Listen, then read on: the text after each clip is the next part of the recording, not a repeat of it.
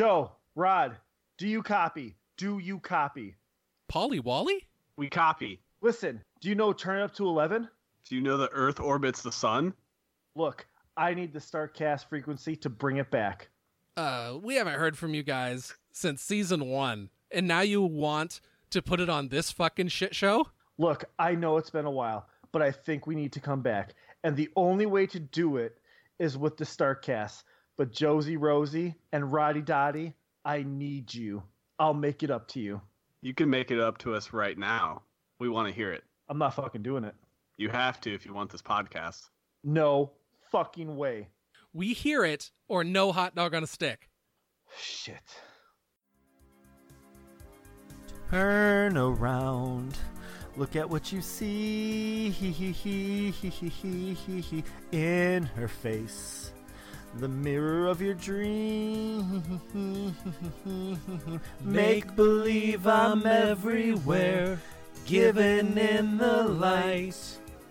Written on the pages is the answer to our never-ending story.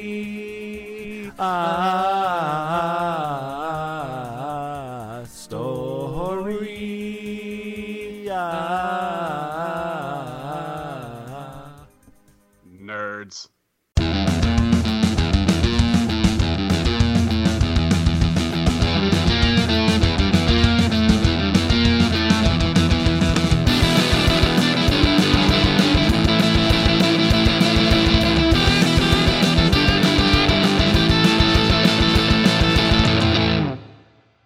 Hello and welcome to StarkCast. I'm Joe Stark, and today I'm talking with Paul Hart and Rod Clairbout, and we are talking all Stranger Things Season 3 this episode. And what did we all think of it, guys? Jumping right into it. Fuck yeah. I was expecting very enthusiastic, fuck yeah! And instead it was... You put the crickets on. You put the crickets on. You're welcome for so much inspiration on your fucking soundboard and shit. That would be the most used fucking drop on this show. Me saying something and then guests being like, Jesus, why does he have a show? No, I'm very happy to, in a way, bring back Turn It Up to 11. It's very excited to talk to Rod and you guys again. I haven't talked to Rod since Frostbite, which was a clusterfuck in itself. That one was pretty epic. Yeah. So I'm just going to jump right off the bat. Season 3, or Stranger Things 3, is my favorite season of the entire series. Nice. Ooh. I like, especially like seeing some of the hate I don't really get, because Stranger Things is a weird thing, right? Like, season 1 came out of nowhere. I remember one night just being on Netflix and it popping up on my home screen like Stranger Things. I'm like, ooh, what's this? And I remember just falling into the 80s nostalgia and like Winona Ryder and this girl fucking loving waffles and bleeding from her nose. Like, what is this shit? And I fell in love with it, like I think almost all of us did. And then season 2 had the toughest task to follow up because we had nothing to expect with season 1. All of a sudden, season 2 comes, and it's like, oh my God, it has to be as good as the first season. And I think, I can't speak for the Duffer Brothers. I don't know if they kind of expected just to kind of carry on, like use all that momentum where they really didn't focus too much out. Like, I don't know where their heart is, but it definitely was off from season 1, and they like, I think they kind of got too into the hype. Like they had like a talk show after each episode and all that. Like they really hyped it up. And then of course season 2 didn't get nearly as much praise as season 1. And then season 3, besides the new Coke promotion stuff, I feel like it didn't get as much promotion as season 2. And I feel like season 3 is where they kind of really got back into their roots. Like they got back into character development. They got back into new stories. And for me, it fucking worked. Like I love the new ideas. I love splitting up the group.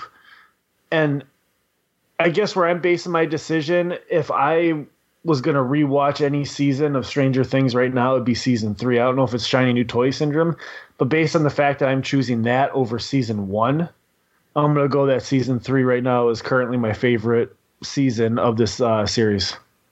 Nice. Rod, what order would you put this one in? I still hold season 1 as my favorite, just because it came in with no expectations, and it did very little marketing. I don't even know if it marketed at all or if it just dropped straight on Netflix one day. But it like caught everybody by surprise and then turned into a phenomenon. Season 2 is probably my least favorite, but it's not. I didn't think it was as bad as some people thought it was.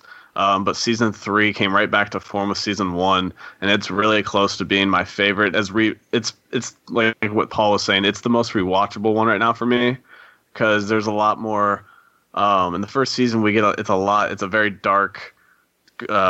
First season is pretty heavy at points in the show, and there's not a whole lot of like fun, easygoing moments.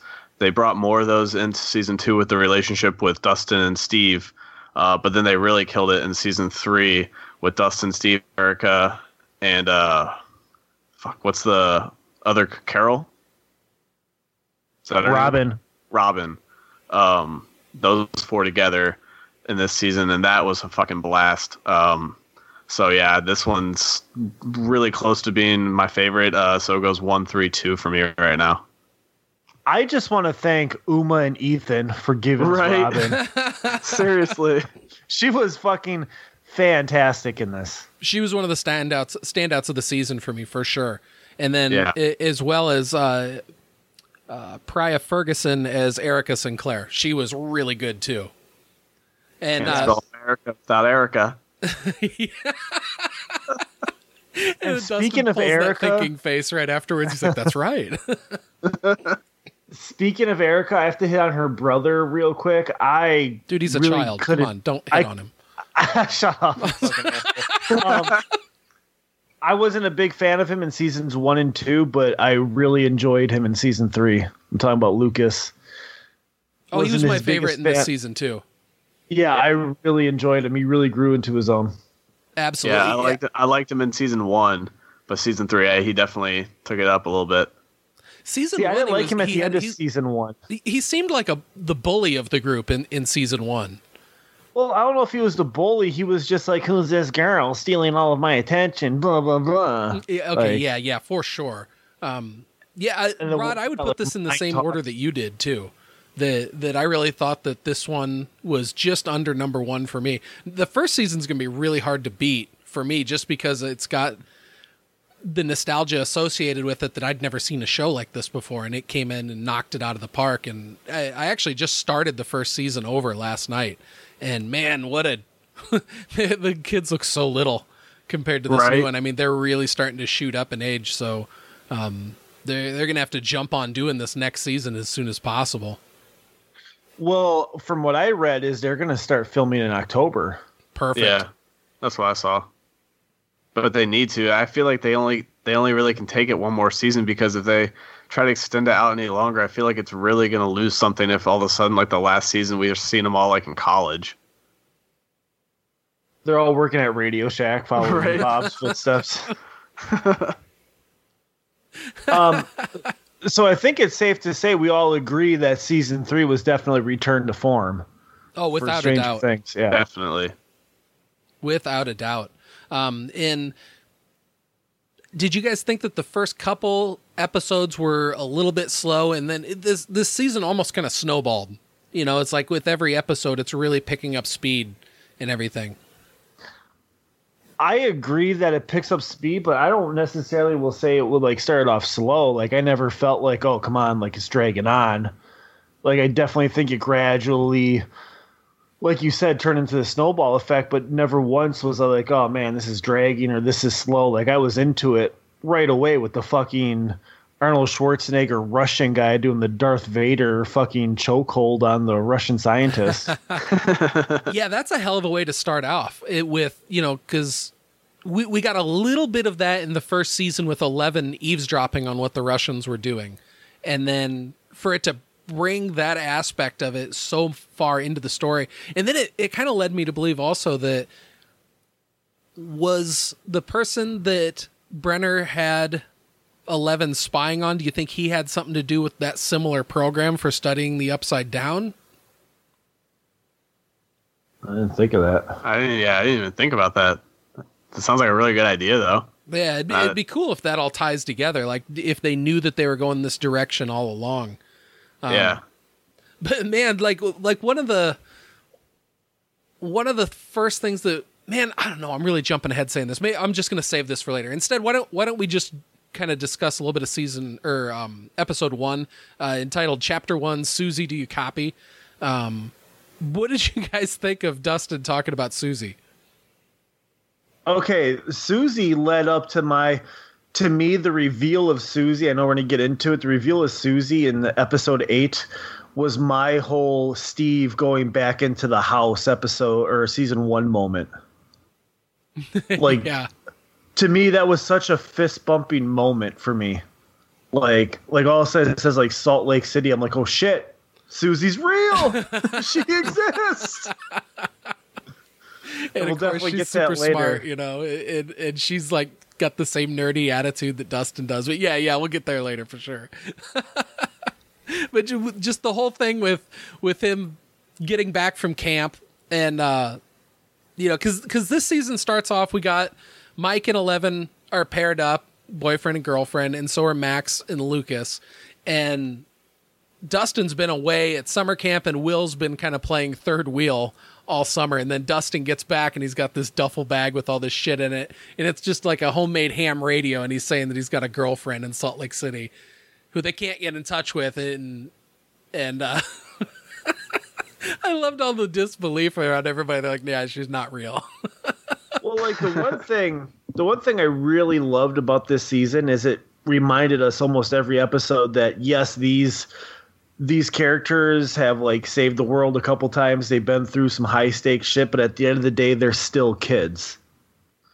Like they're still going to do kid shit. They're still growing up. They still have to go through that whole journey of becoming adults and stuff. And it was fun to see that conflict with what they needed to do. Like them just still being kids, like Dustin getting the quote unquote fake girlfriend at camp and all that shit, and new relationships blossoming and a friend feeling left behind. Like it was a lot of fun to see that through the eyes of young teenagers.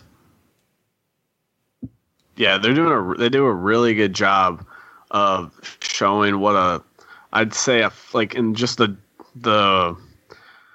relationships between characters outside of the like phenomena of Stranger Things, just the normal social interactions that happen as you get older, and things that happen where one friend ends up being kind of like the last man out situation when kids start getting boyfriends, girlfriends, things like that.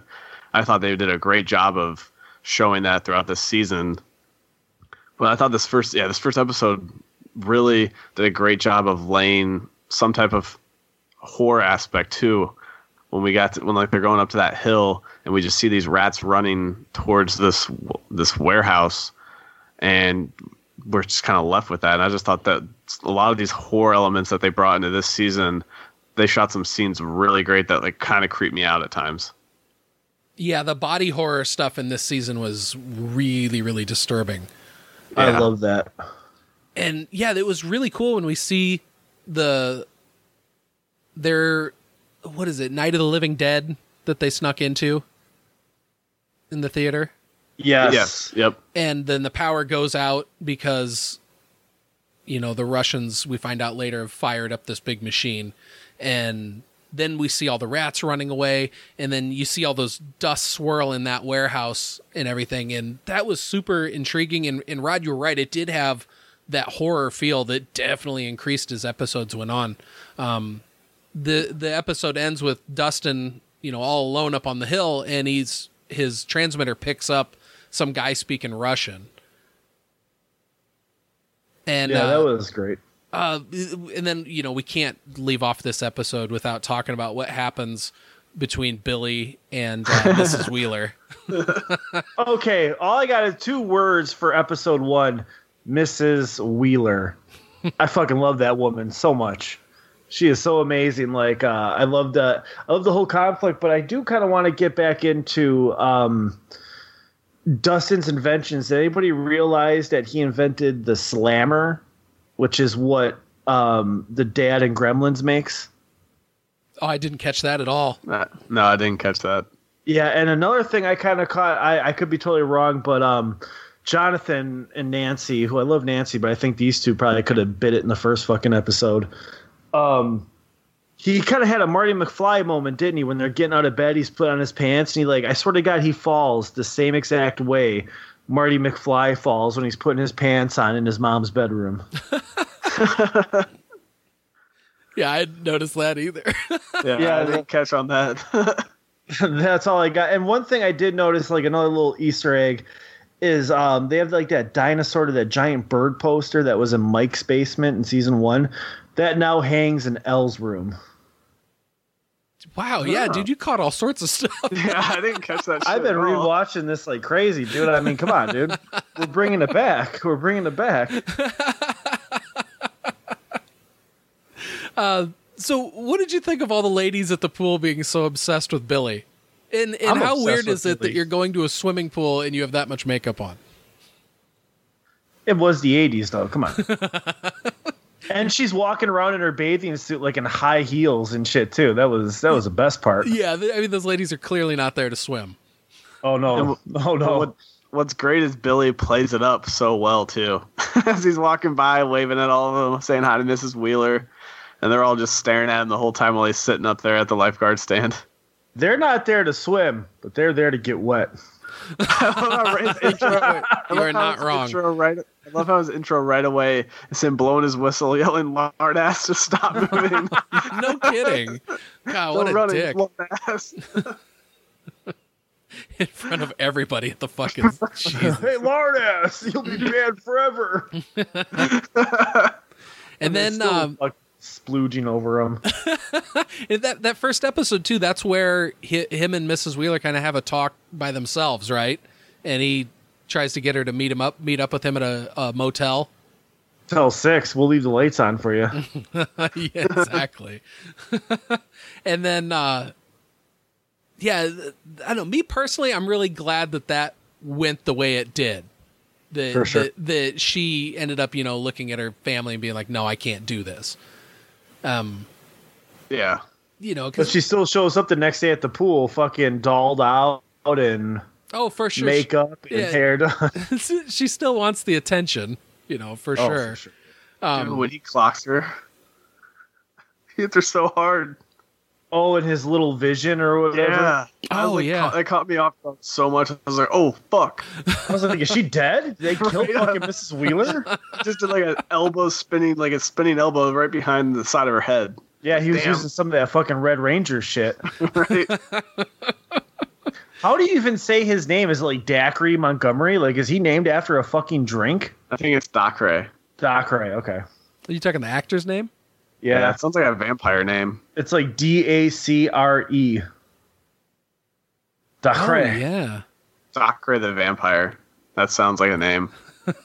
I wonder if he's Southern. I think he's Dacre Montgomery, ma'am. I think he's Australian. Oh, it's Dacre Montgomery, eh? That's actually pretty accurate to his voice. You making fun of my fucking name, mate? No. Oh, hey. No, Do dude. the lard ass thing in the Australian accent. Fucking lord it. No, I don't know. I can't do it. I can't do that sort of... I'd have to see a video and see how they pronounce it. Oh, you fucking lord ass, I don't know.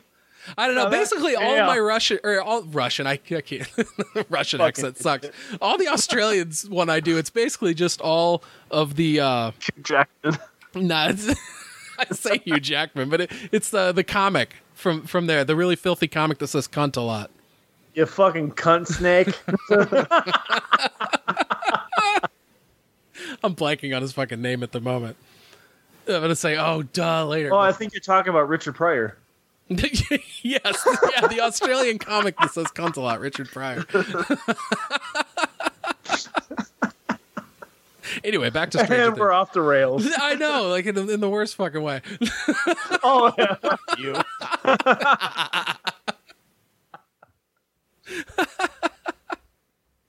Okay, so yeah, that first episode then ends with Billy getting into a car wreck on his way to go meet her, to meet Mrs. Wheeler at that motel, and he gets drug inside that factory by something we don't see what it is. Dude, that's a hell of a way to end a first episode, right? I thought he was dead, and I was like, oh, he dead. They kill him off quick this season. Paul, what did you think of that? I thought it was fucking crazy, but I remember seeing the trailers that they talked about, like, there's a new host, and they showed him with all those black veins in his fucking face. I'm like, oh, yeah, he's probably going to be the new big bad of this season, which was fun. It was a lot of fun to see him as the big bad, and the whole, like, I really like that the Russians kind of went up to the forefront this season. Yeah, that was really cool, bringing that kind of Red Dawn aspect into it. Yeah, and I think they mentioned I think they referenced Red Dawn a couple times this season. I think they talk about how that was the first PG-13 movie. But yeah, no, I really enjoyed. I really fucking enjoyed the whole Billy arc, and just like this season, I feel could be the scariest season of all three of them. Like with the body horror and just the way they use a lot of. How can I explain this? Like a lot of the setting or like a lot of the areas where the story takes place become characters of their own. Like the train depot or that warehouse, like that was fucking scary as fuck, but that served as a character all of its own. And of course, Starcourt Mall. I was in love with Starcourt Mall this season. Yeah, for sure. That was a character. Absolutely. Jim Jeffries. That was the name There of the comic. Go. There you go. 10 minutes later, Thank and I'm you, Brain. off the rails. But before we close on this first episode, we can't not talk about the fact how awesome it was that like the rest of the group, when Dustin returns from camp, they're kind of all on their own mission doing something, and Dustin can't find any of them. And then Dustin comes home, and all of a sudden all of his toys start coming alive and moving somewhere, and they basically do like a surprise come home party. I thought that scene was really cool. That was great. Yeah, and of course he has his R2D2 and all that. Out of all the kids, he has to spray Lucas, right? Right. Been pepper sprayed 9 times. Takes 20 minutes. From next Friday. Well, I'm thinking of Under Siege Part 2, where fucking Katherine Heigl's pepper sprays that one guy. He's like, I put this on my cornflakes. It's not mace. Civilians are issued pepper spray. Just clears the sinuses. Oh, wait. Can we talk about fucking Hopper? Hopper was amazing this season. Hopper has divided the internet. Like, did you see the girl from Westworld? Was it Evan Rachel Wood?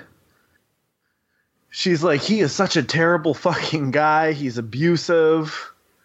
He's a stalker. Oh, yeah. She went to town on him. Let me fucking bring some of this stuff up. Like, she really went to town. Oh, man, that's too bad. I hadn't heard anything about that. And, people are fucked up. I feel like he was just kind of playing like that kind of stereotypical dad in the 80s. Like hard-ass type situation. I thought he did it really well. Oh, she was saying that about the character? She was saying that about the character. This is what she said. I thought you meant somebody was accusing David Harper. I'm like, what? No. No, Evan Rachel Wood, who plays Wyatt or Dolores on Westworld, her first tweet was, "You should never date a guy like the cop from Stranger Things. Extreme jealousy and violent rages are not flattering or sexy like TV would have you believe. That is all." And as you can imagine how the internet is, it sat really well with some people. Wow. Yeah, she got into this whole thing. But yeah, he definitely played into like being a dick, at least with Mike, with the whole breaking him and Elle up. But I kind of got to side with Hopper on that one, because if I go into my daughter's room to talk to even if it's his adopted daughter and boyfriend, and that motherfucker leans over and whispers into my daughter's ear, making fun of me, I'm taking him right into that fucking truck too. Like, get the fuck out of here, you piece of shit. We're going. Yeah, but then it is still the teenage thing to where it's like, if you push a teenager in one direction, they're intentionally going to go twice as hard the opposite way. Well, yeah, but don't fucking whisper in my daughter's ear making fun of me in my own fucking house, motherfucker. Well, don't be such a fucking angry goofball. Well, okay, well that's true, but they should have kept the door 3 fucking inches. They should. All they had to do was keep the door 3 inches. That's it. That's all. There's no door closing in that house. I like how far he had to lean back in that lazy boy to get a peek through the door. Also, And, like, I gotta say, as someone that rocks the dad bod, I have to applaud Avengers Endgame and Stranger Things 3 this year. They really made the dad bod back in style this year. Good old Thor. What's Disney calling him, Bro Thor? Like, they didn't want to call him fat Thor. They wanted to call him Bro Thor or something. I don't want to call him Fat Thor.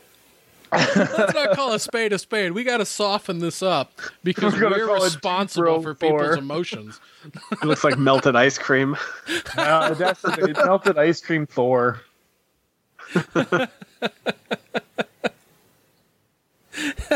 Yeah, it's like the statue or Museum of Wax statue of Thor just slowly started to melt. What the fuck are we doing? How are we talking about Fat Thor? Okay, Hopper. Because you got me on the show, buddy. This is what happens. You're welcome. Okay, so when Billy gets dragged down into the Upside Down, right at the beginning of episode 2, chapter 2, the Mallrats, that stuff with his doppelganger stepping forward and attacking him, or, taking over for him. Did you guys pick up on that right away? That it's like, oh, fuck, this is like some Invasion of the Body Snatchers shit going on this season. Or potentially going to. Oh, yeah. Well, it kind of makes that whole Upside Down like its own parallel universe. At least that's what I got from it. Like, in the Upside Down, I took it that he almost was in the Upside Down. Like, we almost have our own counterpart. Yeah, because what was the whole crowd of people behind Billy if Billy was the first? Yeah, was that like who, like, was that kind of saying who he should do, or was Billy like more fit to be the leader? Maybe he necessarily wasn't the first, but he was more like mentally fit or physically fit to like lead the brigade against this. I don't know. Yeah, I don't know. I think he was definitely the first human they took, but there was some other thing in the Upside Down where it was, I don't know. There's obviously far more to the Upside Down that could be explored, because this was the season I think that really touched on the Upside Down maybe the least, at least as far as we had plenty of 11 going there, searching for things, but nothing in terms of like the first and second season, right? Yeah. Now, a lot less. I'm going to ask a really fucking stupid question. A really stupid question. What's the point of the Russians reopening the gate? Like, what are they getting out of it? Well, I mean, because, they want to bring all this shit forth. And obviously at the end of the credits, which we'll get there, the final season, we see they're kind of... But I mean, with like the Mind Flayer and stuff, how can they possibly think they can use that to their advantage? Like these creatures or whatever, how can they possibly manipulate it to be on their side? Yeah, that's something that they're definitely going to have to expand on more in season 4, because there wasn't any real rhyme or reason on why they were doing this, why they would spend seemingly billions of dollars to build these underground facilities under their town. And everything like for what? What's the end goal of what they're doing by opening a portal that's maybe a foot wide in a concrete wall or something? I don't know. It just seems odd, their reasoning for doing it. Well, even though it's a foot wide, like it still brought that giant Mind Flayer through, because as soon as that thing was closed, he died. Yeah. But it's just like, how are you going to control something like that to your benefit? Yeah, And I'm sorry. No, go ahead, I was just gonna say, I almost feel like they kind of, when that initial like tear happened, I think that maybe they were just drawn to like whatever the extreme amount of energy that it brought, and they were intrigued by it, and so that's why they've been trying to develop a way to bring that, like, open that back up, because they just want to explore like what it could be. And then if it's some, to them it's probably like, if it's energy, it's probably something we could turn into a weapon.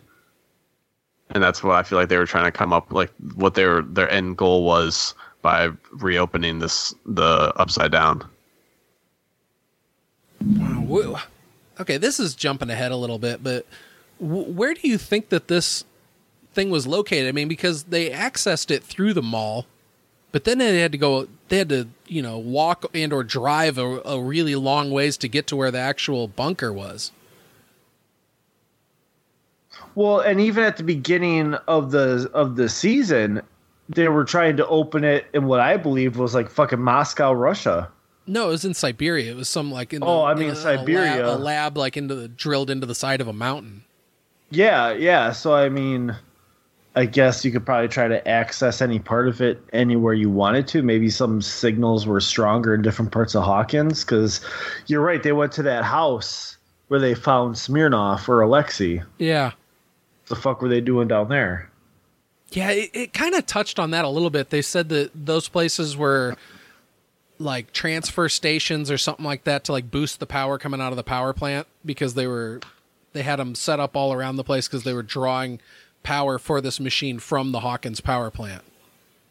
And that's why when they fired it up that first time, it blacked out the whole town, and then the movie shut down, and Will immediately sensed that the Mind Flayer was back in their world. Because we had lots of Will sensing the Mind Flayer in this episode, or in this whole season, and I was really glad that he didn't get taken over again. Well, this is my favorite season of Will. For sure. Like, this is easily my favorite season of Will because he's given more to do. He's more involved in the story. Like, I really enjoyed what he brought to the season this year. Yeah, I was glad to finally get to see him as himself and not playing a great role as a possessed kid from the Mind Flayer or being in the Upside Down like in the first season. Well, he kind of gave us some insight to how the Mind Flayer works and all that, and he was actually able to contribute to the team. Now, before I forget, when were we introduced? Like, what I love about this lately is how it's been bringing like actors, most notably for movies from the 80s. When do we get introduced to the mayor that's played by Carrie Ewells? Is that episode 1? I'm scrolling through a synopsis right now, just trying to find it. But I loved his character in this. He played the perfect sleazeball. And yes, dude, I bring this up because I put it in my notes. One of my favorite things is when Hopper shows up to City Hall. There's the protesters. So I think this is episode 2 because he goes there after he tells Joyce his whole thing worked. But if you look at the signs, there's a sign that says Starcourt Mall. Their pretzels aren't even that good.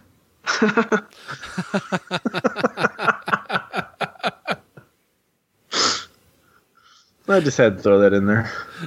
Dude, that second episode is great when we finally see them all at the mall and interacting and everything, and then Steve working at Scoops Ahoy. God damn, you know what? I'm still going to go on record. Steve is my goddamn favorite character from this whole show. He was definitely my favorite character from this season.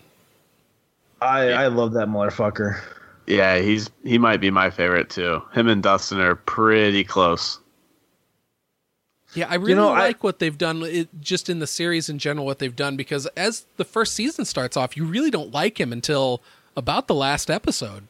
I mean, he starts to turn when he goes and cleans up the sign, with the graffiti on it, and starts to do things to make amends.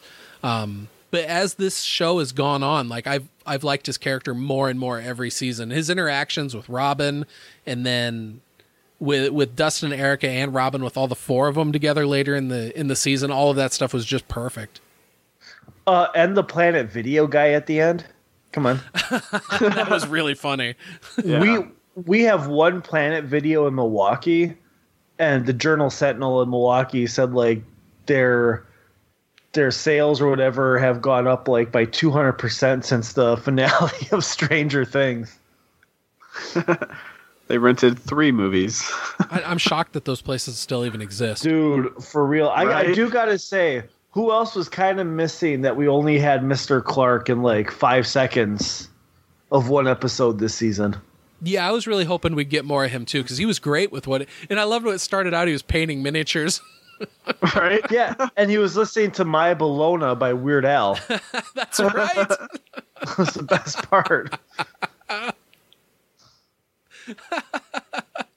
It's really cool that Joyce has this thing happen where she notices magnets are falling off, and so she goes and talks to the boys' science teacher to figure out why this is happening, and he says that some really large device must have been built that would cost millions of dollars and all this power and everything to run. And so Joyce immediately starts thinking, okay, there's something going on.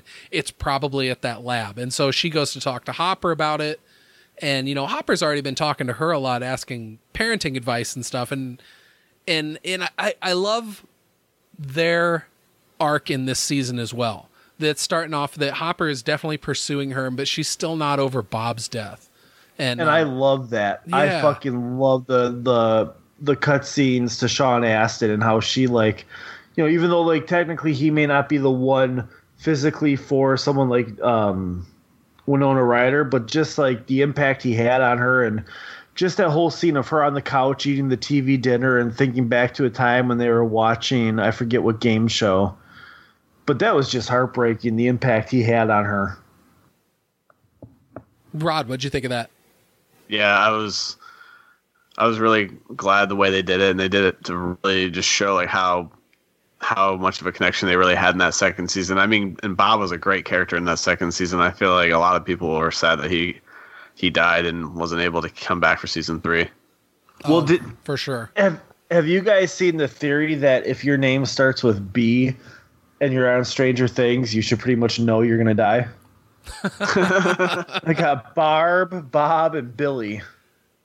Wow, yeah, you're not far off. I mean, holy shit. Yeah, if there's a character with B in their name on that for the episode 4, it's like, dude, you might as well be on Star Trek wearing a red shirt. Right, and possibly Dr. Brenner, but I got major theories on him when we get to the end of this. Oh, nice. Let's see, I'm trying to think of... Oh, what did you think of 11 and Max, striking up the friendship that they did, and Max taking 11 to the mall and kind of taking her under her wing and helping her out?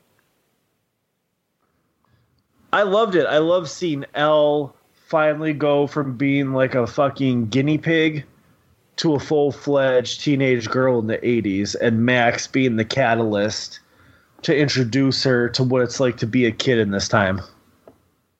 Yeah. I loved it when she was looking at that Teen Beat or whatever, and they're talking about Ralph Macchio. Dude, I wanted to watch Cobra Kai after this. Yes, exactly. Rewatch all of them. Yeah, but no, it was great because, finally they've gotten to the point where she's actually, allowed to be out in public and things like that, so now she can finally have a normal life instead of being always cooped up all the time. What did you think of the scene where 11 goes and spies on the boys? And this is after 11 is broken up with Mike because Hopper flipped out on Mike. Shocker. Kind of jumping all over the place with this. But what did you think of that spying scene? That was great. I loved it. I loved the whole... Damn, I think it's a little bit... Yeah, never mind. I'll wait till we get to it. I was going to jump ahead again. You talking about when I could have been taking a shit? No, I was thinking of when Steve and Dustin started doing their little spying.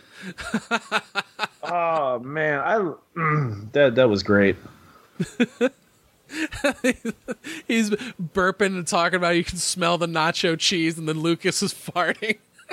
Right. And it's like what, a group of girls hang out? It's not like that.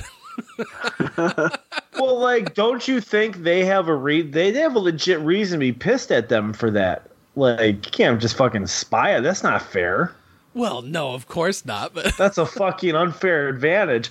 But I do like I loved the whole, their take on spin the bottle, but, instead of kissing the person, you go and you fucking see what they're doing. Oh, yeah, that was wild. Which was a great way, which was an organic way to find out, to kind of pull the curtain back on Billy. Yeah, because otherwise, that was just really good. Yeah, you're right. Really good way of them doing that and letting you see where he was at, because there's no way anyone would have actually been able to follow him in real life. So this was a great way for them to tell his side of the story. Yeah, and kind of going off. Thought of that. That's great, Rod. Yeah. Yeah. And kind of going off this, how perfect of casting was it to have Jake Busey as just a piece of shit at the fucking newspaper? Dude, didn't you just want to punch him in the fucking face every time he opened his mouth? I always want to do that. I don't care what that did. I just want to go punch that motherfucker. Especially in Contact. Oh, yeah.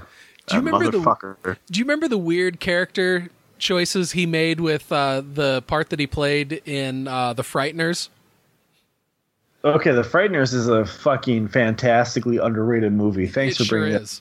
But he plays that weird serial killer guy, Ghost, that has that odd fucking lisp that only comes out once in a while. I don't know. Weird choices was made in that, but it made for an intriguing character. You think Benicio del Toro took inspiration from him for The Last Jedi? He's fucking stealing from Jake Busey. Nobody's going to see this shit coming. Right? No one will believe that. Jake Busey's sitting there one night like fucking watching Netflix eating a can of Bush beans like, that motherfucker. Son of a bitch. I like that he's eating beans like he's a fucking hobo. Yeah, he's like in a fucking tank top and flannel pajama pants. Like, son of a bitch. I did that first.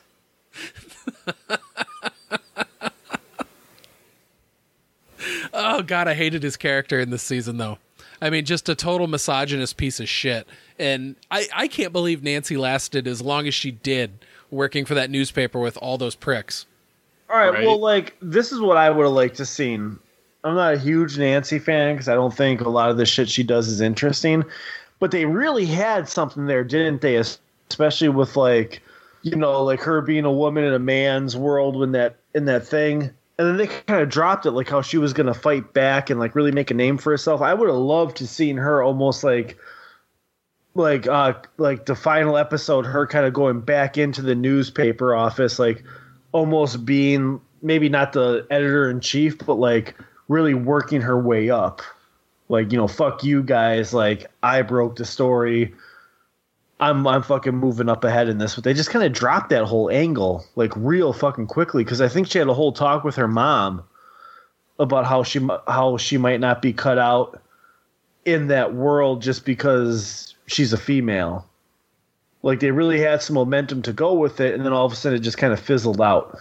Well, they had the perfect opportunity to pay that off also, because at the end of the show, it has that news broadcast kind of giving you some background on what happened. And it's like, why wasn't Nancy the one that wrote that? Why didn't they give a nod to her in that piece that, you know, this story initially broken by reporter Nancy Wheeler? It'd have been so easy to say that. And then you, as the viewer, you'd be going, oh, look, she did exactly what, when she had her heart to heart with her mom, what her mom said that she should do. They could have done that. That's a miss, in my opinion. Yeah, I definitely like that. I completely agree with that. Now, without jumping ahead too much further, like, I just have this huge question. Everyone that was possessed by the Mind Flayer, are they dead? They are fucking dead. Rod, okay, how many people was that? Like 50 people? I'm trying to see. Like, I don't know, because like I was thinking that they just all kind of because remember Will kind of explains it. He basically says like you just kind of go into like hibernation. Like when they possess you, that like the mind flayer just kind of goes into hibernation, but you can just tell he's always there waiting to be activated. Except when they all walk into that basement or whatever, their like bodies are literally exploding. Yeah. From that point on, they're dead. Yeah. At that point, I thought you were just thinking like once they get possessed. No. So like, how many people is that? Oh, a fuckload, man! It's got to be at least 30 or 40.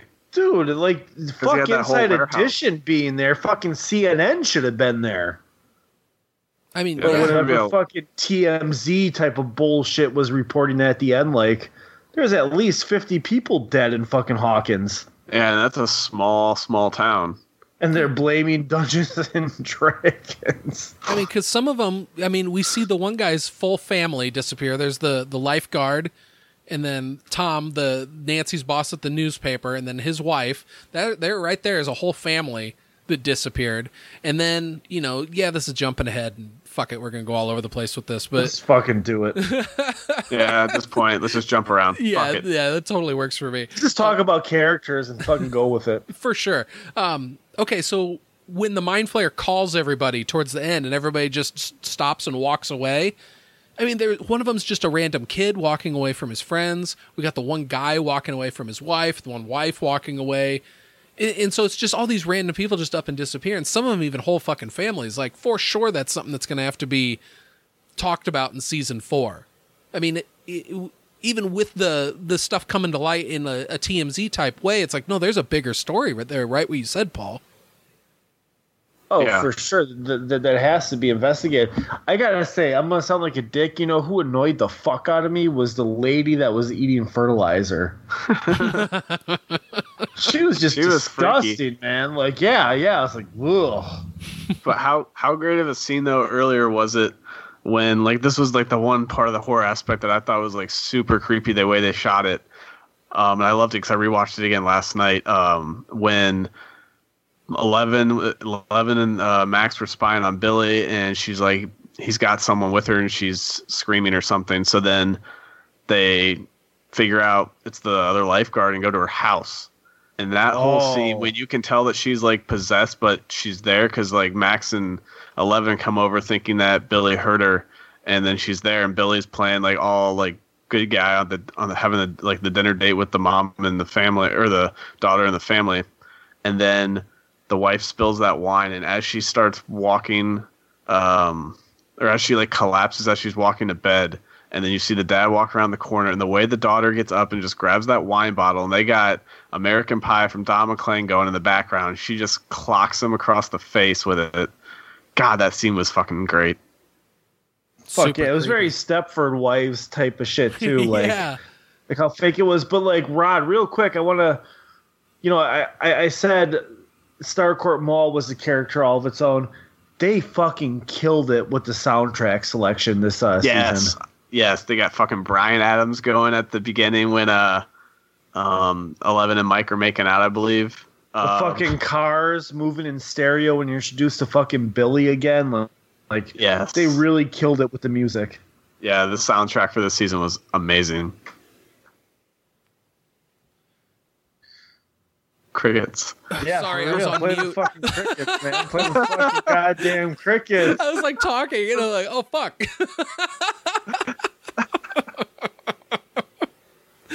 This is a train wreck. What did you guys think? Fuck yeah, it's a Paul Hart episode. Come on, dude. You just fucking Sauna light a test. match. You just light a match and you fucking let it burn. Dude, the sauna test. Fuck. Oh was my so gosh, great. that was so amazing. That whole scene was one of the best fight sequences I think we've seen in the show. Well, I love seeing Elle meet her match. Yes, like you finally saw like how powerful this thing is, because as of right now, all we've seen it do is like possess someone and then turn like have the demo dogs do his work for him type of situation. You don't actually get to see like how powerful he can make a normal person when he takes them over. And seeing that fight between Elle and Billy was amazing. Yeah, it's crazy that it's like the Mind Flayer also gives his people like fortitude. I mean, because Billy got thrown through a fucking brick wall. I mean, that should have Yes. broken every bone in his body, right? Yeah, well, and she also slammed that barbell up against him and like was pushing him through the concrete or the brick wall too. Yeah. And then he just pushes it back and like throws it at her.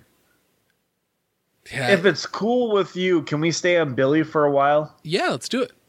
Because, dude, how heartbreaking was it when she was trying to find Billy through the Upside Down, and we get his whole kind of backstory in a matter of like a little montage of like him being on the beach. What do you say? Like it's only 7 feet, and like how much of a dick his dad was, and the baseball coach or whatever. Like they did the character development and growth of this show is fucking amazing this season, which is why I put it at number 1. But just like being able, like, even though Billy's this complete piece of shit, you're able to just completely empathize with this guy in a matter of a montage. I totally second that, because all through the second season, I hated Billy. And I fucking hated him in this one also. And then as soon as we get that montage and you see why Billy is the way he did, and it was now all of a sudden I empathize with this character. And the little part of me that felt bad that he had gotten taken over by the Mind Flayer, then all of a sudden I became more concerned with what was going to happen with him. You know, in like when people started going all fucking gelatin and joining in and making this big Mind Flayer creature, but it never happened with Billy. I was really holding out a lot of hope that he was going to be able to turn it around and we were going to see something similar to like what we saw with Steve in season 1. Well, don't you think we did? Well, well, except for the fact that we still have Steve with us and Billy's dead now. Well, that's true, but I mean, what more can Billy? I'm just looking at what more can Billy offer. Well, we got the redemption of the character. I'm just saying, for sure. Now we don't get him in season 4 as a good guy that could potentially have something fun going on with, you know, he's this big badass guy. And what if somebody picks on one of these dorky kids at school, and then all of a sudden we see him, you know, being a protector or something? We're not going to get that in the next season, and that's more what I was saying in the comparison to Steve. True, but I think Billy as a protector with his mental state would just murder somebody. Rod, I cut you off there. What were you going to say? No, but I'm more with you, Joe. Like he did get that initial redemption, and I thought it was okay. I mean, obviously, like him sacrificing himself at the end of this season, but I felt like I needed to almost him get that same type of ultimate redemption that Steve's gotten, where he kind of gets a whole season to really explore his, like, the possibilities that could have been done with him. Like you were saying, his personality mixed with now that he understands everything that they've gone through. He would probably be a protector of his group and hopefully getting like some. I could imagine there could be some great interactions between him and some of the other kids. Once they've kind of developed that relationship, which they did in this season towards the end. I really was hoping we get that. Unfortunately, we didn't. I get what you guys are saying, but I'm happy with what happened to, like, I'm not happy he died, but like, I think it's very satisfying how he went down, how he died, like the way he did. Like, I do think it sucks that we're not going to see him anymore, but I totally feel like it's appropriate as well, if that makes any sense. Yeah.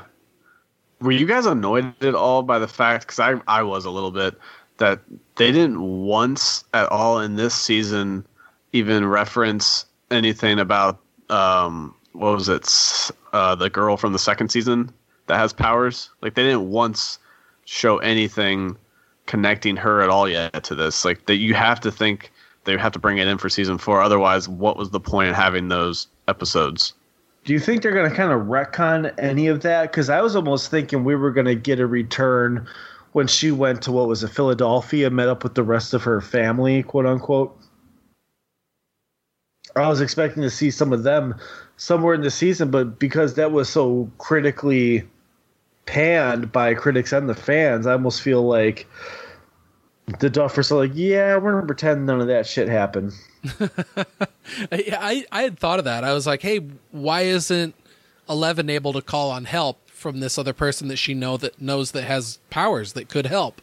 And also, what happened to her makeover from the second season, where she came back looking all goth with her hair slicked back? I mean, I definitely liked her look better that Max helped her find for this season.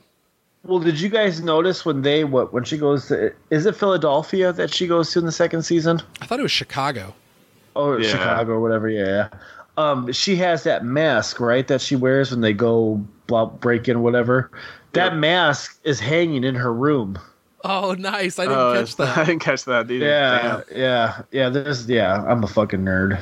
Well, I feel like the Duffer Brothers are smart, and they have to tie this in. There's no way they're gonna leave something like that not tied up at the end of this series. So I think maybe that was ultimately their plan, was to drop this on us early on, kind of hope we forget about it a little bit, and then tie it all together once more at the end, and really give you that like aha moment or something.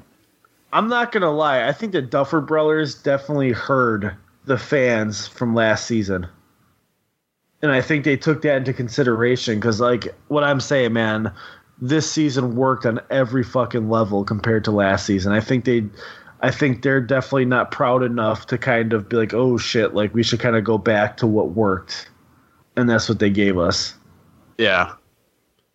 This had to be the best season for Joyce in terms of the first season.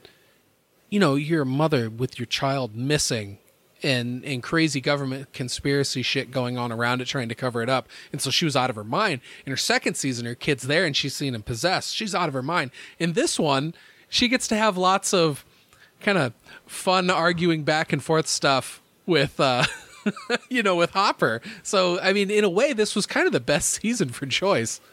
This was my favorite Joyce season for sure. Yeah, same with me. And going on Parents real quick, like I know it's the 80s, but like after CNN gets called, I gotta believe CPS gets called. You know, you got Erica, who's 9, 10, staying at the fucking mall until like 10 o'clock. Nobody knows where these fucking kids are ever. Ever. I think Hopper like goes to that fucking gravity wheel type thing and is talking to Mrs. Wheeler, and she's like, I don't know where my fucking kids are. Fuck you. I want to eat my hot dog on a stick. Get the fuck out of here. I'm trying to live my best life. Well, you know, it happened to work out that there was the 4th of July fair going on in town at the same time. And so a lot of the parents probably thought that the kids were up at that. And what perfect timing to release this season. First off, it takes place on the 4th of July, and I believe this actually dropped on the 4th of July. And a week before fucking 7-Eleven Day at the 7-Eleven for Slurpees. I don't even know if I have any 7-Elevens around me where I live. Oh, I went to 7-Eleven Day and I poured one out for fucking Smirnoff. Poured that shit on the ground right in the fucking 7-Eleven. I got asked to leave. Did you get him a cherry? Did you get him a cherry one? I sure did, man. So for season 4, do you think they're going to go with a spring since they've done every other season for the other seasons? So they like in the first season is kind of that Thanksgiving, Christmas time. Second season was Halloween. This season was 4th of July. Do you think they're going to go with like a St. Patrick's Day type thing going on next season? Don't toy, that you went to St. Patrick's Day of all the random ass holidays. Think about St. Random ass holidays. Bite your fucking tongue, you son of a bitch. They'd have to do that or Easter.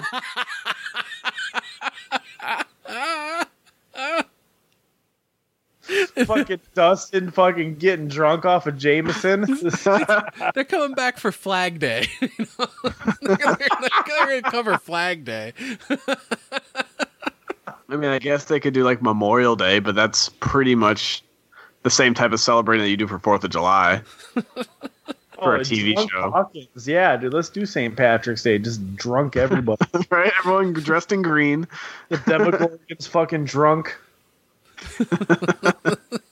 Everyone's doing Irish car bombs. Yeah, the boys all got those little plastic fucking leprechaun hats on. Little green ones. Yeah. Rod just got hired by the Duffer Brothers. Breaking news. Oh, instead of the Russians being the bad guys, it's the fucking Irish. Let's talk about Murray Bauman for a sec. Yes, dude. I fucking love that guy. I'm not gonna lie, he kind of annoyed me in the second season, but dude, this third season was his masterpiece. It really fucking was.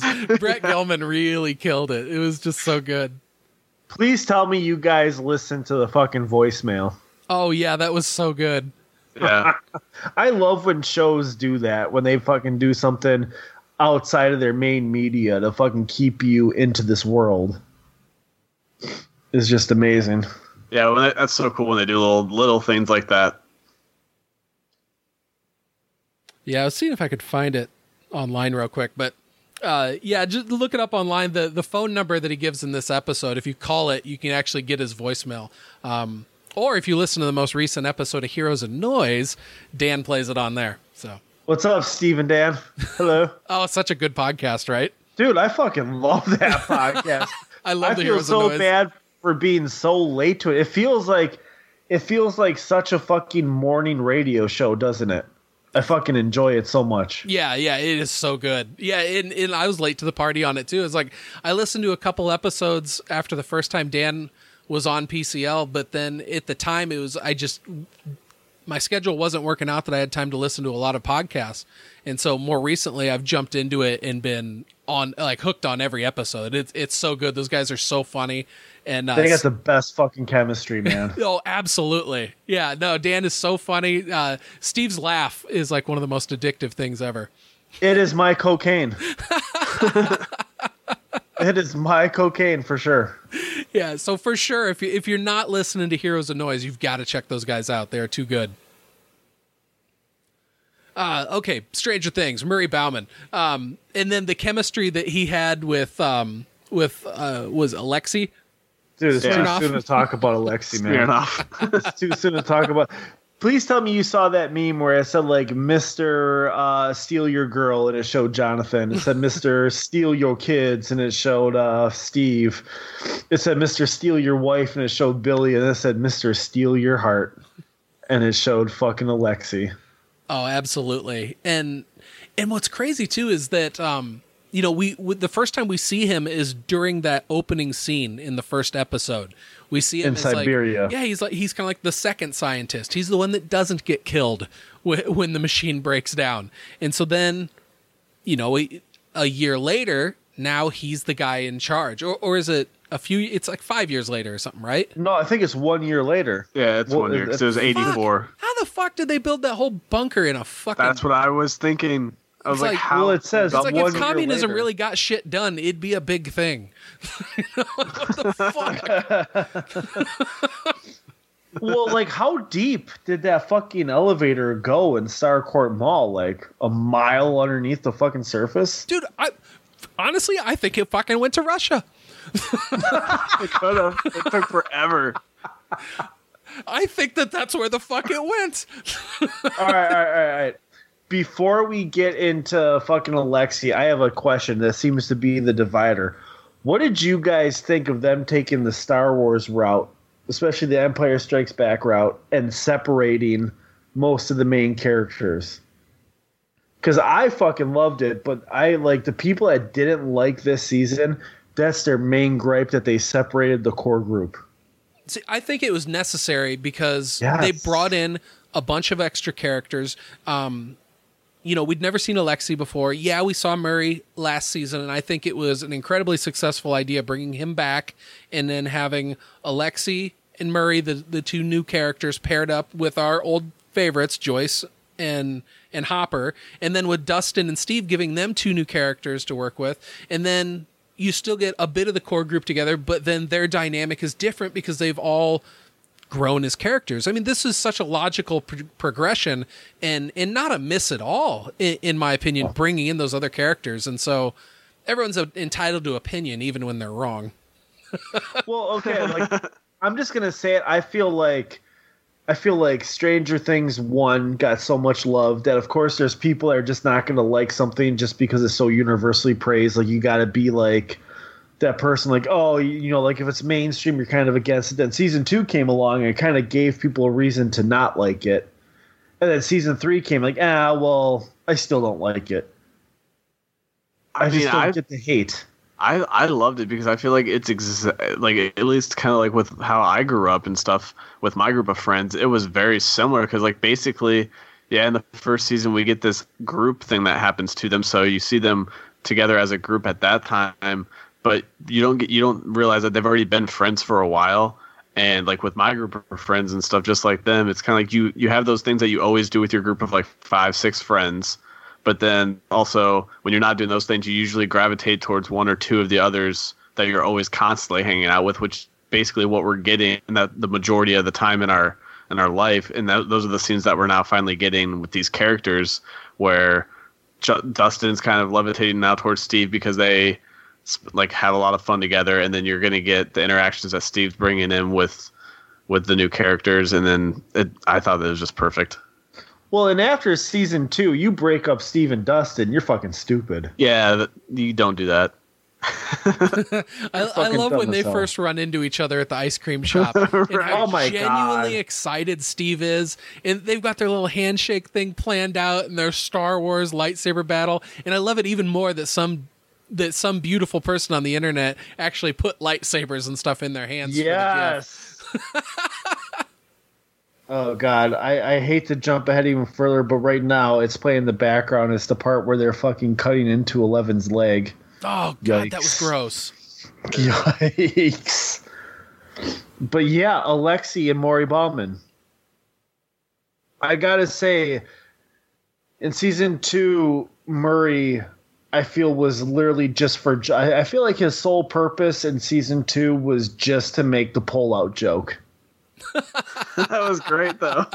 Yes, I agree, but like he was literally just like a throwaway comedic character. In this one, obviously he brought comedic relief, but he brought so much more to the season. Like he was our doorway to sympathizing with Alexei, or Smirnoff, whatever. Like, I really appreciated their bond and all that, especially at the fair and the way to win the fucking stuffed animal. Oh, I can't even talk about it, man. Can't even fucking talk about it.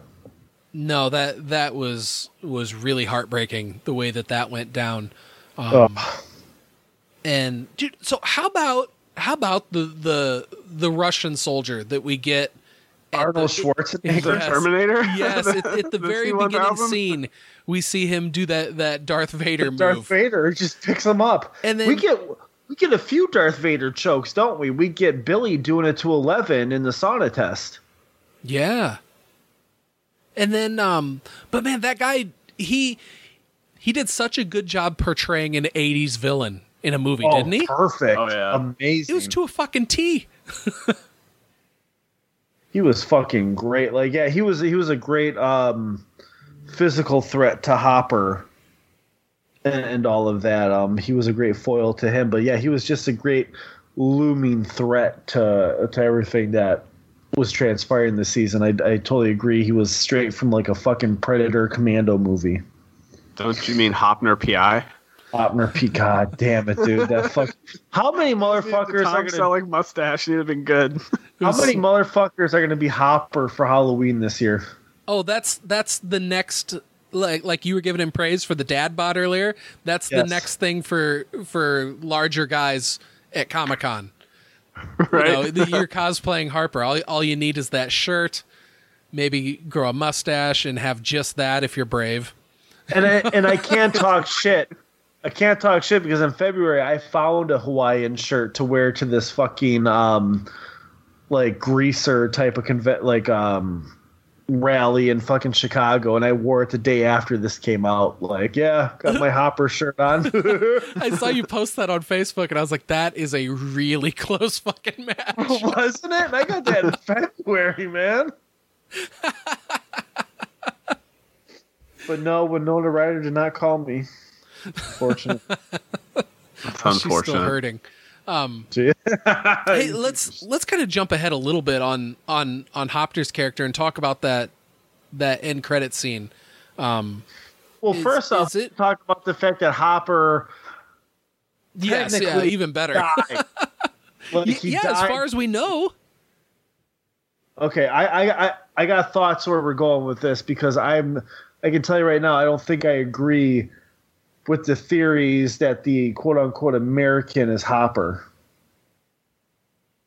I don't know, dude. Okay, so in the last scene we get he's dressed as a Russian soldier so that they could sneak into there.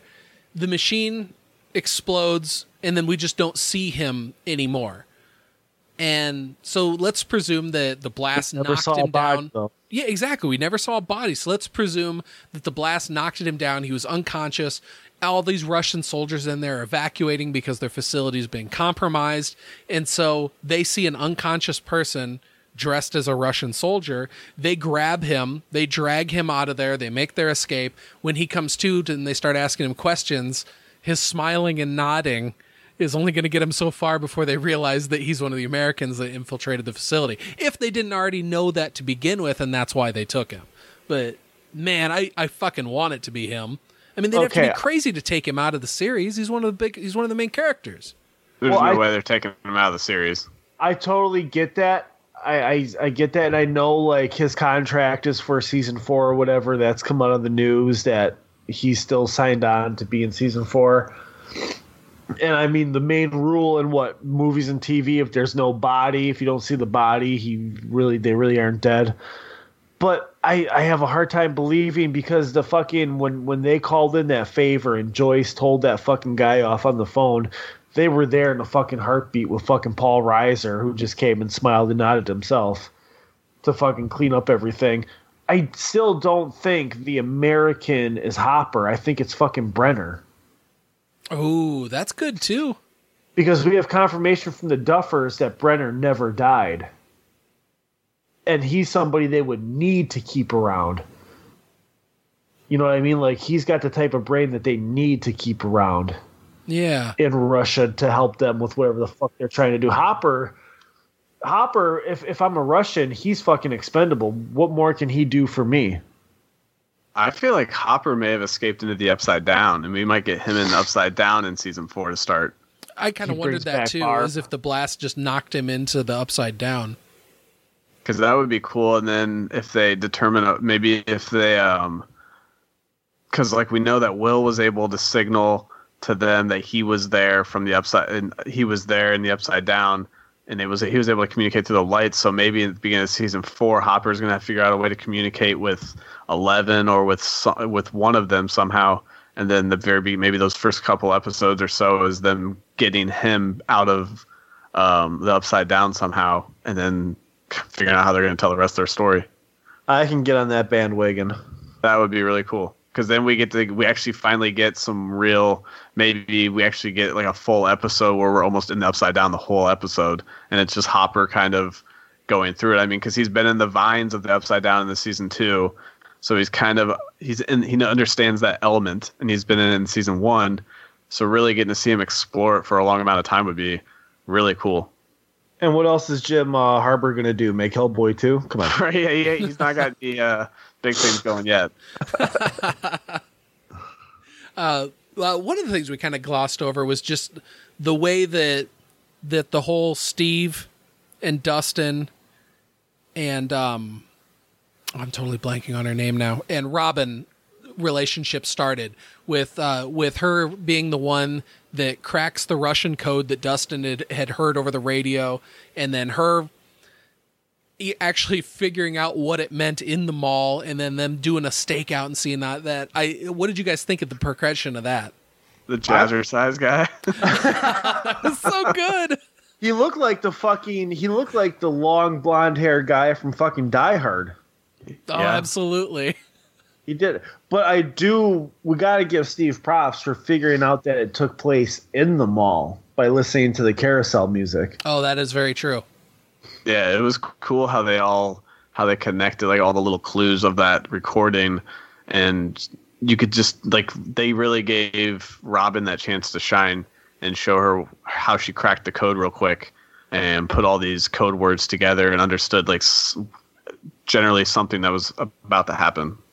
And Robin's reveal as to why she doesn't like Steve couldn't have been written any better, in my opinion. Where you think they're taking you one way, like, oh, she's just a spurned, like she had a huge crush on Steve, he rejected it, she doesn't like him. But no, like she was in love with another girl that loves Steve. Yeah, that scene where she comes out to him and then the way he reacts to it it just adds more to why I like Steve's character and what they've done with him, because he was just like, oh, okay. And so it's like, instead of him, being like this, oh, well, fuck that. It's just, oh, okay, well, that's not going to work. I still want to be your friend. And like the fact that now going forward, he's going to be getting relationship advice and stuff from her, and knowing that she likes girls also. Like, there's just so many great ways that could go. And And you're right, Paul. I mean, it was just a perfect thing for them to do. Well, I mean, like, you get so many complaints, and not from me. I'm not trying to cause any controversy or whatever, but like, you get some people that say if you bring in an LGBTQ character, it's almost like they're trying to force it on you. You know what I mean? Like, there's so many complaints about that with so many things from like real fucking people that are so against it, but this just felt like such a natural way to include an LGBTQ character in Hawkins in 1985. Like, it felt so authentic, it felt so fresh and original that you couldn't help but like your heart break for Robin when she came out with that. Yeah, they did that scene really well, and they brought that character in a very organic way. Didn't feel forced, and it didn't feel like they were trying to shove it down your throat when they did it either. Yeah, exactly. It was handled perfectly. Yeah, because sometimes you'll get shows or something where you'll get that character, but they'll bring it in such a like the old stereotypical way that it kind of makes some people do like an eye roll to it, like, why are you pushing this on us so hard and trying to like be so progressive in that respect. But they did this perfectly where it didn't feel like they were trying to do that at all, and it was just written really well. And I gotta say, how many movies have we seen that have included truth serum? You know, we've seen that so many times, but this one, when have we ever actually seen the aftermath of truth serum, where they're just fucking puking their guts out in the toilet and they're recovering from this drug that's been put into them? Yeah, that's like, something that's something we need to ask Kevin Shanks about too. Is that does it like a truth serum type drug? Does that make people like fucking trip like that? So, yeah. Is there actually a truth serum? Like, is that a real thing? You gotta think there's some type of chemical compound that you could give someone where it just makes them like, I mean, because usually people are a lot more honest when they're drunk. So when there's probably some type of drug or thing that they can give you that puts you in more of an altered state where they know you're going to be less suggested to lying and just more just telling the truth. And I know nobody usually asks Kevin, but Kevin, we're fucking asking you. Exactly. And I love the way that they brought in Erica's character, because we kept seeing her throughout the season, you know, with her like nerds and going in and constantly asking for samples of ice cream. And then it gets to the point where they need her help. They need somebody to squeeze through the air ducts to go into this room. And she John McClane's that shit like a son of a bitch. She shows up with elbow pads, knee pads, a helmet with 2 flashlights duct taped to it. Dude, she was ready to go. She was. She was like that. You get like the tiniest little bit of her in the first season where it's really just her kind of putting way too much syrup on her French toast in the morning at breakfast. And then that's so much. And then that second season, she gets those like that little scene from them taking the pictures for Halloween, her calling him a nerd, and then hanging up on Dustin, turn off the walkie-talkie. Like, she gets a little moment, but this season they really gave her a lot. God damn, did she shine. She absolutely did shine. She was one of the standouts for this whole season for me. Yeah, I'm gonna hitch my wagon to that post. Fuck yeah. Her relationship with those three was the relationship we didn't know we needed, just like we didn't know we needed the Dustin-Steve relationship in season 2. Well, and that's what I'm saying. Why I love this season so much is we have these established characters that we still love, but we bring in all these side characters and push them to the forefront, like Erica, fucking Alexi, Murray, like all this shit. Like, it just worked this season. Like, they really recaptured that magic for sure with Erica and all of that. Loved it. Like, she felt like she's always been a part of the gang this whole time, even though she hasn't been.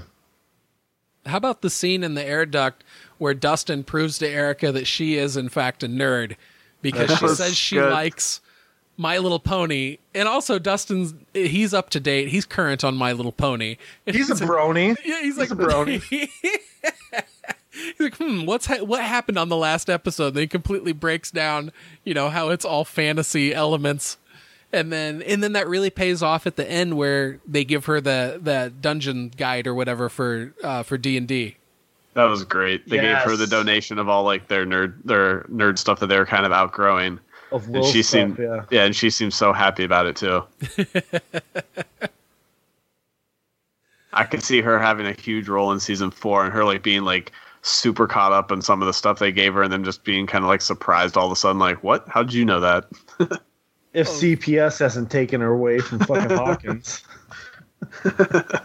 Oh, I know, man.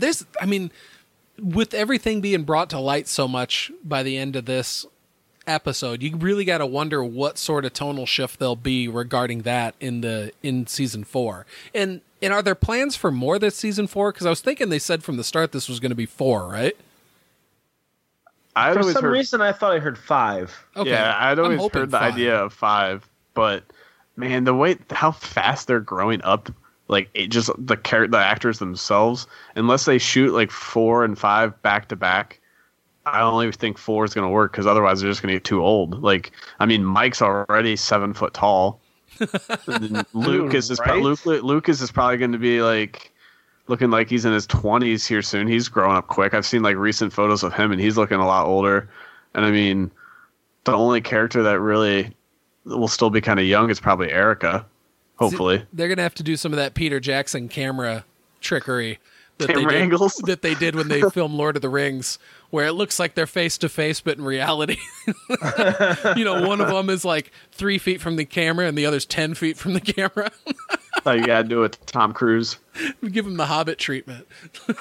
And Jonathan is still going to look like he got out of fucking Eric Stoltz's house in Pulp Fiction. Oh, no. Really, I feel terrible saying this, but man, they could have killed him off. I almost would have rather seen him fight it than Billy. And I never would have imagined me saying that. There's no need now for Nancy or Jonathan. Like, they haven't really contributed hardly at all to the story. I don't feel like at this point. Like, after season 1, like, I'm just kind of over them. I mean, they helped break the story to Murray in season 2, but after Murray got a hold of it and it went public, I mean, at this point, there really isn't much they've been doing with him. They're kind of just slightly breaking a story with him, a storyline for that season, and then letting everyone else experience it. Well, and Nancy and Jonathan kind of just reconnected with Will and the gang of something they already knew. So it's not like they gave them any new information.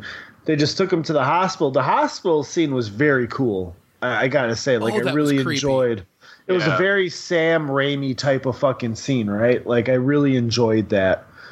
But besides that, I completely agree with you, Rod. Steve and Nancy, they really didn't do anything for me this season. They didn't do anything for me last season either, except for the pullout joke.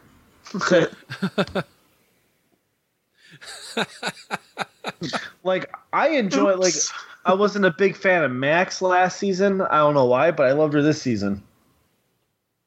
Yeah, I really enjoyed her dynamic with Elle and bringing the boys back together. But yeah, I could go without Steve and, or I go without Jonathan and Nancy for sure. Yeah. Yeah, maybe we'll luck out and in season 4 they're in college.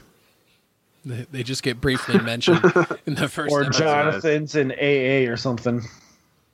Oh, right. Yeah. Hopefully he's done with the fucking powder. At least stops trying to fucking carry it into airports. Fucking moron. I hate to fucking bring that up, but goddamn, like, you dumb motherfucker, you're going to Jesus Christ! And aren't they dating in real life too? Or at the time they were, or so, I don't know. That I do not know. I remember seeing something on TMZ of them like getting a fight outside of a club. Wouldn't surprise me. Yeah, that's about it. That's some classy TMZ reporting there. Fuck yeah, dude. Isn't it all? Isn't it all? Lovers quarrel outside a local club. Dude, I really thought I was watching fucking TMZ at first, Joe. Thank you. Oh man. So we need to talk about the hospital scene a little bit more. I thought that was some of the best, like, real horror payoff in the whole season. The fact that they go there to see this lady, and they walk out into the hallway and they got the two fucking assholes that they used to work with that are now possessed by this mind flayer, and they're having to fucking run from them. And then they even think that they fucking killed him at one point. And then did you see that happening, that they were going to be dead, and then all of a sudden they were going to liquefy and turn into a bug fucking monster? Like that was such a huge, scary turn for me that it like really knocked my socks off. Well, that was the most unpredictable thing for me this season, was that whole hospital, like you said, with the liquefying and all that. And I really hope, Joe, at the beginning of this, you put a spoiler warning. I don't think we've given a spoiler warning at all. No, I'll put it in the episode title.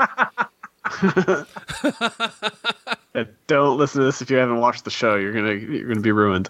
I can't wait for this 9 spoiler review. Hopper's dead. What? No, it'll be right in the episode title. They'll know they're getting spoiled right off the bat. Maybe I'll even record something and put it in there. I don't know. Maybe we'll record something and put it in there. Who knows? Wink, wink. Never know. It's a never-ending story with this shit. I see what you did there. Did you? 'Cause I didn't. No, shut up. Rob's launched right into it. Rob's like, I'm about it.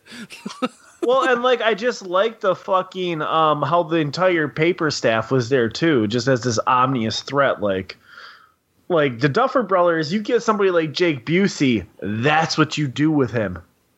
That's exactly what you do with that motherfucker. You make him a creepy, psychopathic killing machine. Man, I thought it was really kind of a cool payoff that it was, that happened to Jonathan and Nancy. And that Nancy got to like really fight back against this. It's not the same guy, but it sure fucking looks like him. Well, and this was said before on, I believe, PCL, where I felt like stakes needed to be higher, where I felt like a main character needed to die pretty early, and we didn't get that, obviously. We got that at the end. But I was almost at the point like, dude, could Nancy or Jonathan fucking die in this hospital? I mean, yeah, it was a pretty bad threat. And I gotta say, going back to the hospital scene, Elle is pretty bad with her fucking powers, because the one candy bar Mike wanted, she didn't shake out of that fucking machine. She's gave him everything. Everything else except the fucking Kit Kat. I'd be like, we're another fucking little done, detail Elle. I didn't catch. We're fucking done here, girl. Get the fuck out of here. Go back to Chicago. Seriously, man, you and me, we're fucking done professionally.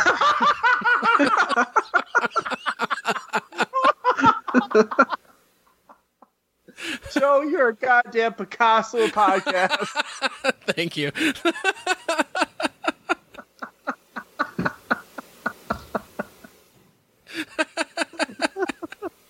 That was beautiful. That was beautiful. But I loved that when we see that monster, it gives us the first taste of what this thing is really going to become. And then once all those other people liquefy into it and it gets so giant and then just starts fucking tearing around Hawkins trying to find 11, like, that was really fucking creepy. Dude, there's some movies that can't even pull off the special effects this show pulled off. Yeah, I thought it looked pretty good. Look fucking amazing. Like I'm watching the final mall battle right now with the Mind Flayer, and it looks fucking perfect. Yeah, and they made the monster when it was leaving the hospital look so gross, because you literally just see like pieces of bone and just flesh goop just oozing all over it. It's nasty. Well, like that whole scene of just the people coming into the basement of that train depot / warehouse was just horrifying as well. Oh, just stepping forward one at a time and just like exploding. Even the rats blowing up, I was like, whoa. Yeah, that was really gross too. Like poor Splinter. Yeah, wrong. So I was hoping we get that. I was hoping we get that kind of crossover. Well, we kind of did, because the shit they're using to power the fucking thing to open the portal looks like it's from fucking. It looks like the canister of ooze and shit. That was one thing about Erica that disappointed me. She was very, very fast to want to drink that. Yeah, stupid idiot. I was like, what are you thinking? It like melted through steel. Yeah. Well, I that mean, explains her how they main dug source those of tunnels so protein- fast. Down there with super soakers full Well, of that shit. yeah, I guess we didn't think about that. I mean, yeah, they had whatever that was powering their big device. So if they were able to create whatever that stuff was, you got to imagine they have some other technology that maybe we don't know about, and that's maybe how they could have built this underground tunnel thing so quickly within a year. Well, the people at Area 51 are probably, God damn it.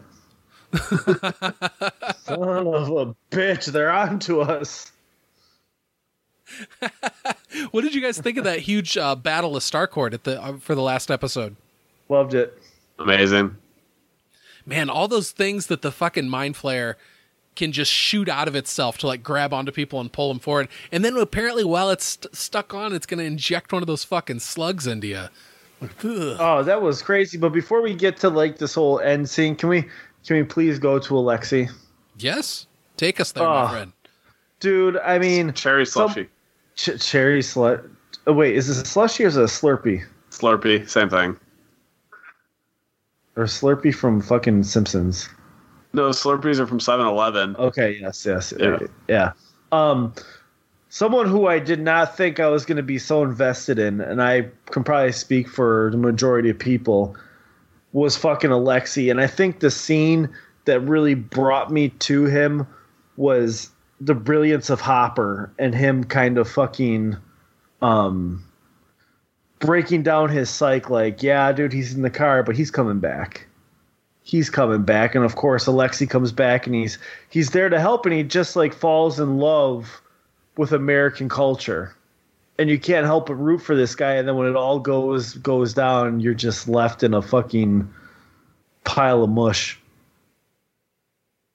Yeah, I loved what they did with his character too. That whole scene at Murray's that, you know, with Hopper calling him out and saying he's not going anywhere was just perfect. And oh man, how they took a character that we didn't even get, you know, any English out of or anything. It was just all the guys acting just in what he was doing with his body language, and it just the way he was able to look so incredibly happy with a smile, right? And the little bromance that began between him and Murray with all the talking they were doing in the back of that convertible. Oh, the convertible. How have we not talked about the Todd father yet? Okay. This is another thing. You guys are going to probably be like, what the fuck? But like taking notes, I'm just watching the fucking show. It's going to credits. I'm just whatever doing my thing. I look up and it credits him as Rich Douchebag Todd. That's his name in the fucking credit. Rich Douchebag Todd. I don't know what better way to describe him. What more concise language can you use? But was he really the douchebag? like in that situation, was he the douchebag? Yeah, he has a car named the Todd Father, but he's just pumping gas. That's all he's doing. Kind of reminds me of the car I feel like Ritz Cadillac would drive.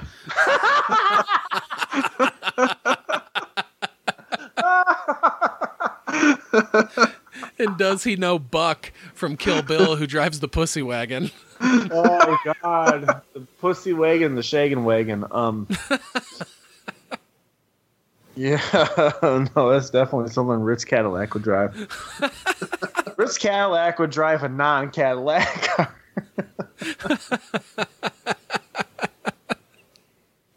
A fucking 1999 Saturn. Yeah, no, Alexei, I don't think we're really introduced. Like, yeah, he's literally in the first scene of the season, but I don't think we really get to explore his character until episode 4, which is the halfway point of this season. Yeah, he definitely was just in the latter half of the season. Man, how good was that when Murray Bauman finally like throws it all out there and says, you know, all that shit that he says to Joyce and Hopper about how, you know, they're both in love with each other and they don't want to say it. And then Alexei's like, they haven't had sex yet. And then starts laughing so They both just break out laughing. That was one of my favorite Alexei scenes. He was so great. That and him throwing the darts at the balloons and then winning that huge prize. Now, does he win? Yeah, because that's the cartoon he's watching, right? When they get Burger King. Oh, Isn't he wow, laughing? That's another thing I didn't catch if that's true. I think that's what he was watching. Yeah. Oh, that's amazing. God, you guys really fucking slacked. I only watched it once, and it was right when it came out.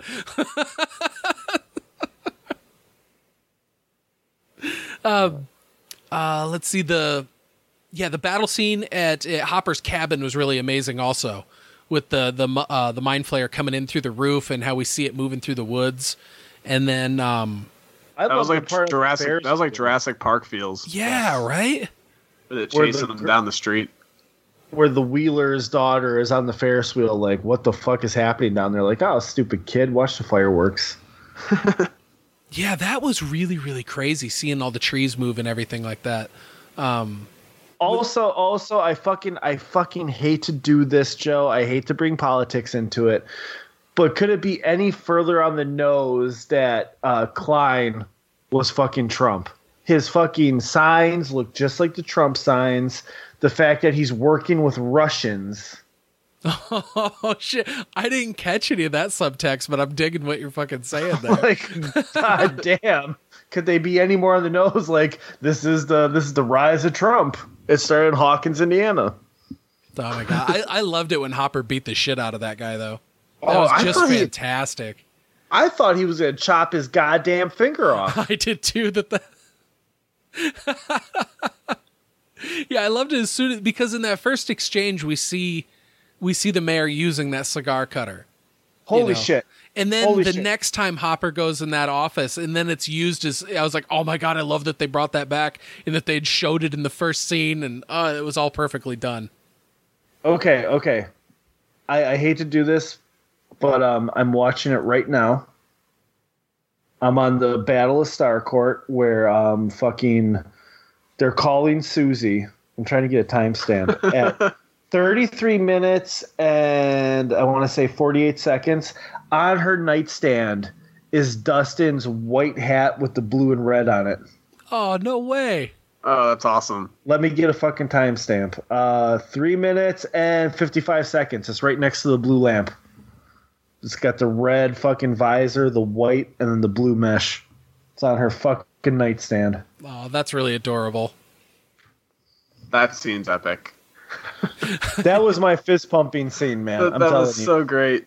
That was really good. In the way that all the other characters that were on the radio and could hear it going down. Well, first off, we know that in real life he is one hell of a singer. So it was nice for them to like use that into the show. And again, it just goes back to like, these are fucking kids. In 1985, they're going to love The Neverending Story. Like, it's just like all this shit's going down, but yet we got time for this adorable little song. It was amazing. Yeah. And the reaction of all the other characters was so priceless. I mean, like Murray's listening on the other side. He's just like, what is his head? I think he's banging his head against the wall. Hopper's looking confused.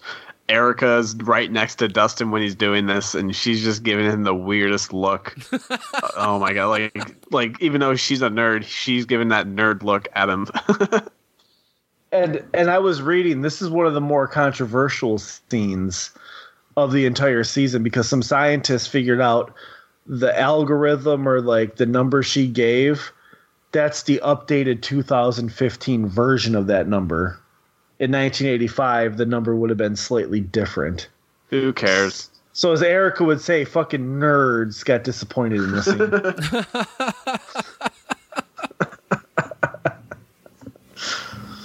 Sorry, I did a lot of research. No, that detail is fucking beautiful. I did so much research for this today. I'm not going to lie. I'm glad you did because I didn't. Clearly. Right? Come on, it's the return of Turn Up to 11 in some form. You gotta don't call it a comeback. And if it's happening on Startcast, then it's the shit show version of it. So this is a perfect home for it. We're on the 6667 frequency right now. Come on, don't undercut yourself, buddy. The 667 frequency. That's great. I love the way that it went down after. Okay, so kind of going back to the truth serum scene after Robin and Steve are getting interrogated by the Russians, and they're telling this general or whomever he is exactly what happened, and the guy's just refusing to believe it because it's just too crazy. And then Robin's just laughing, and she repeats the code to him, and it's like, I cracked your code in less than a day. And like, all of that scene was so cool to me. Steve got fucked up, man. Oh, he got the shit beat out of him. And I love a champ, though. I love the little callback to all the times he's gotten his ass kicked in this show. You finally want to fight. And he won it against the fucking Russian. Like, that was amazing. Does he hit him with the phone? Or I thought it was like a gun. I thought he grabbed like the phone from the communications board and smacked him with it. Okay. Yeah. Yeah, that was... But just him getting his ass kicked, you're like, God damn. And then what, like, they're talking about Dustin, and the guy's like the kid with the hair. Oh, hey guys, can we pause for just a quick sec? Yeah, sure. Okay, cool. Just a sec. And we're back. Okay, so yeah, we were talking about Steve getting beat up there. How about once they escape and they're sitting in Back to the Future? I know both of you guys are going to have thoughts on this. Yeah, that was so great. I loved it so much. I was like, yes, they're putting this in the movie. Thank God. I love because every season they always do like a movie references from that year. Because you had Ghostbusters in the year before, and now you got Back to the Future coming out in '85, and I was so happy. What was the first season? Was it Evil Dead? Because he had that poster up, and his dad was like, "Take that shit down," blah blah blah. I'm trying to think what '83 would have been. I know it really focused on the Jonathan talking with Will about the Flash the Clash. Stuff, but I don't more about music in that first season. Yeah, well, I think they had a Jaws poster up on his wall. Oh, okay. And I think Jaws maybe came out then. Well, Jaws came out. Jaws came out like in '77. Jaws came out before Star Wars. Oh, okay. Never mind then. I think it was Evil Dead because when Will and Jonathan's dad comes, he looks at his room and he's like, "Take that poster down." Like, that's in bad taste, but whatever. But I know a lot of people freaked out. This is something I read online that the video camera Jonathan uses in season 2 is almost identical to the video camera Marty uses to record the first time travel, the DeLorean. Oh yeah, that's cool. That's pretty cool. I liked how afterwards, when Steve and Robin were talking outside the theater and they were trying to figure out what they just saw in relation to Marty trying to bang his mom, or the mom trying to bang Marty and stuff. When he's saying it to the fucking guy that works at Family Video, like, "Oh yeah, the one with Michael P. or Alex P. Keaton that tries to fuck his mom or something." Big Fast Times at Ridgemont High, one of my favorites. Animal House, Star Wars, A New Hope. What? Yeah, Steve knows nothing about it. He's not any sort of cinephile, right? Did he reference Caddyshack as one of his favorites? I thought he said, "Oh, that golf movie with the little gopher that dances." Did he say that? I think so. That's too funny. I loved the payoff with them shooting all the firecrackers at the monster in the mall during that end battle, and man, seeing Elle like kind of incapacitated like that was, that really added to the suspense for me anyway. Well, and I gotta say, Lucas has really been brushing up on his fucking slingshot abilities. Right? It's a wrist rocket. He got Billy. He got Billy pretty fucking straight up in the sauna test. Oh, no kidding. That was a good shot. It's a bam right in the eye. Right in the kisser. Pow. I'm thinking of Family Guy there. That's fucking great. Whoa, we're dropping things. No, sorry, there's like a fucking Power at the kisser. daddy long legs in my house. It's my players here. Oh, dude. Daddy long legs, they're one of those things where they don't super freak me out, but every time I look at them, I have to like remind myself, no, it's just a daddy long leg. It's not that freaky. But when I was in Boy Scouts and I had to spend a week at scout camp, which was one of the worst fucking weeks of my life, just because that was when I came to the realization that Boy Scouts is really fucking stupid. It might be great for some people, but I grew up out in the woods, and so I'm like, these people aren't teaching me anything I don't already fucking know. And so I don't know. I had a rough time with the Scouts, but the tents that we had to sleep in were full of fucking daddy long legs, like full of them. Like you'd turn on a flashlight at night and shine it at the ceiling, and the ceiling was moving because there was hundreds of them. Nope. Fuck that. I swear to God, this one in my living room was just fucking flying. I didn't know they could do that. They can't. You're not looking at a daddy long leg. The daddy long legs don't fly. This thing was doing something unnatural. This daddy long legs flying. Well, clearly, I'm no entomologist, but clearly that is not a Well, it looks like a daddy long fucking leg. daddy long legs, and the thing is gliding and flying around my fucking living room. It's something from the upside down then. Could be a big ass mosquito. Where's fucking Alexi when I need one?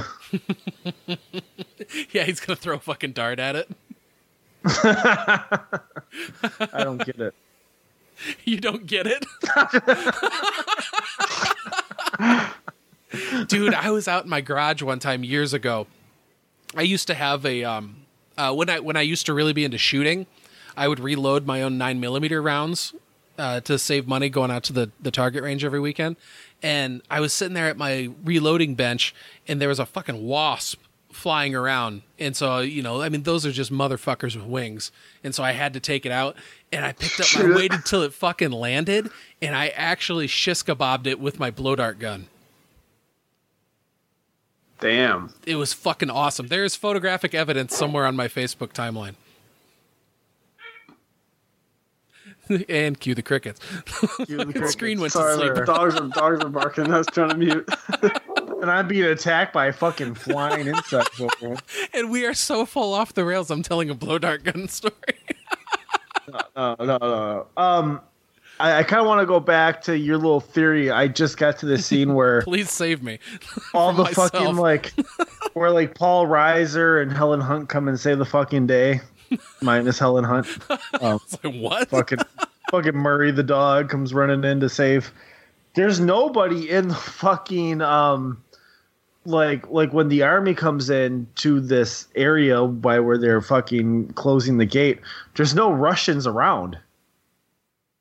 Like, yeah, I know, they everyone all kinda evacuated. Yeah, you fucking got it right, man. Maybe they did take Hopper. So I mean, where did they all go? How did they all disappear? I mean, obviously there must have been a escape Maybe they tunnel went somewhere. into the upside down. Fuck. Because doesn't Paul Reiser like see still like a tiny little opening of the upside down? So maybe it was still open when people ran into it, and then it started closing up, and that's why you don't see any like bodies, because most of them they didn't like disintegrate, but they just like turned to ash pretty much. So there would have been still something there for the bodies that got disintegrated.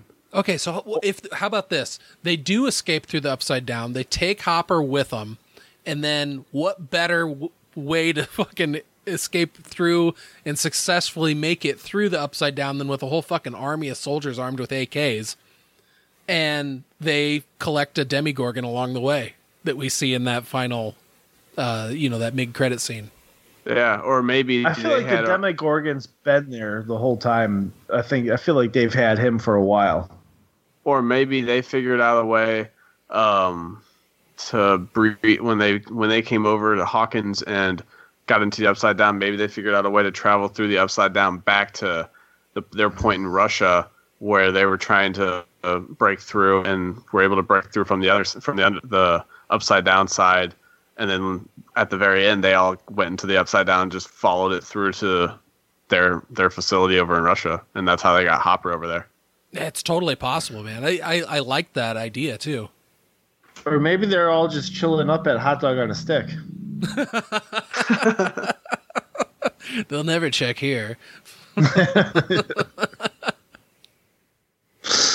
But I mean, like, how long does it take for the news, the local Hawkins news, to get there and just see this giant fucking mind flayer in the middle of the mall and all this shit, where instead we're getting Inside Edition or Cutting Edge or whatever, breaking the story with no facts.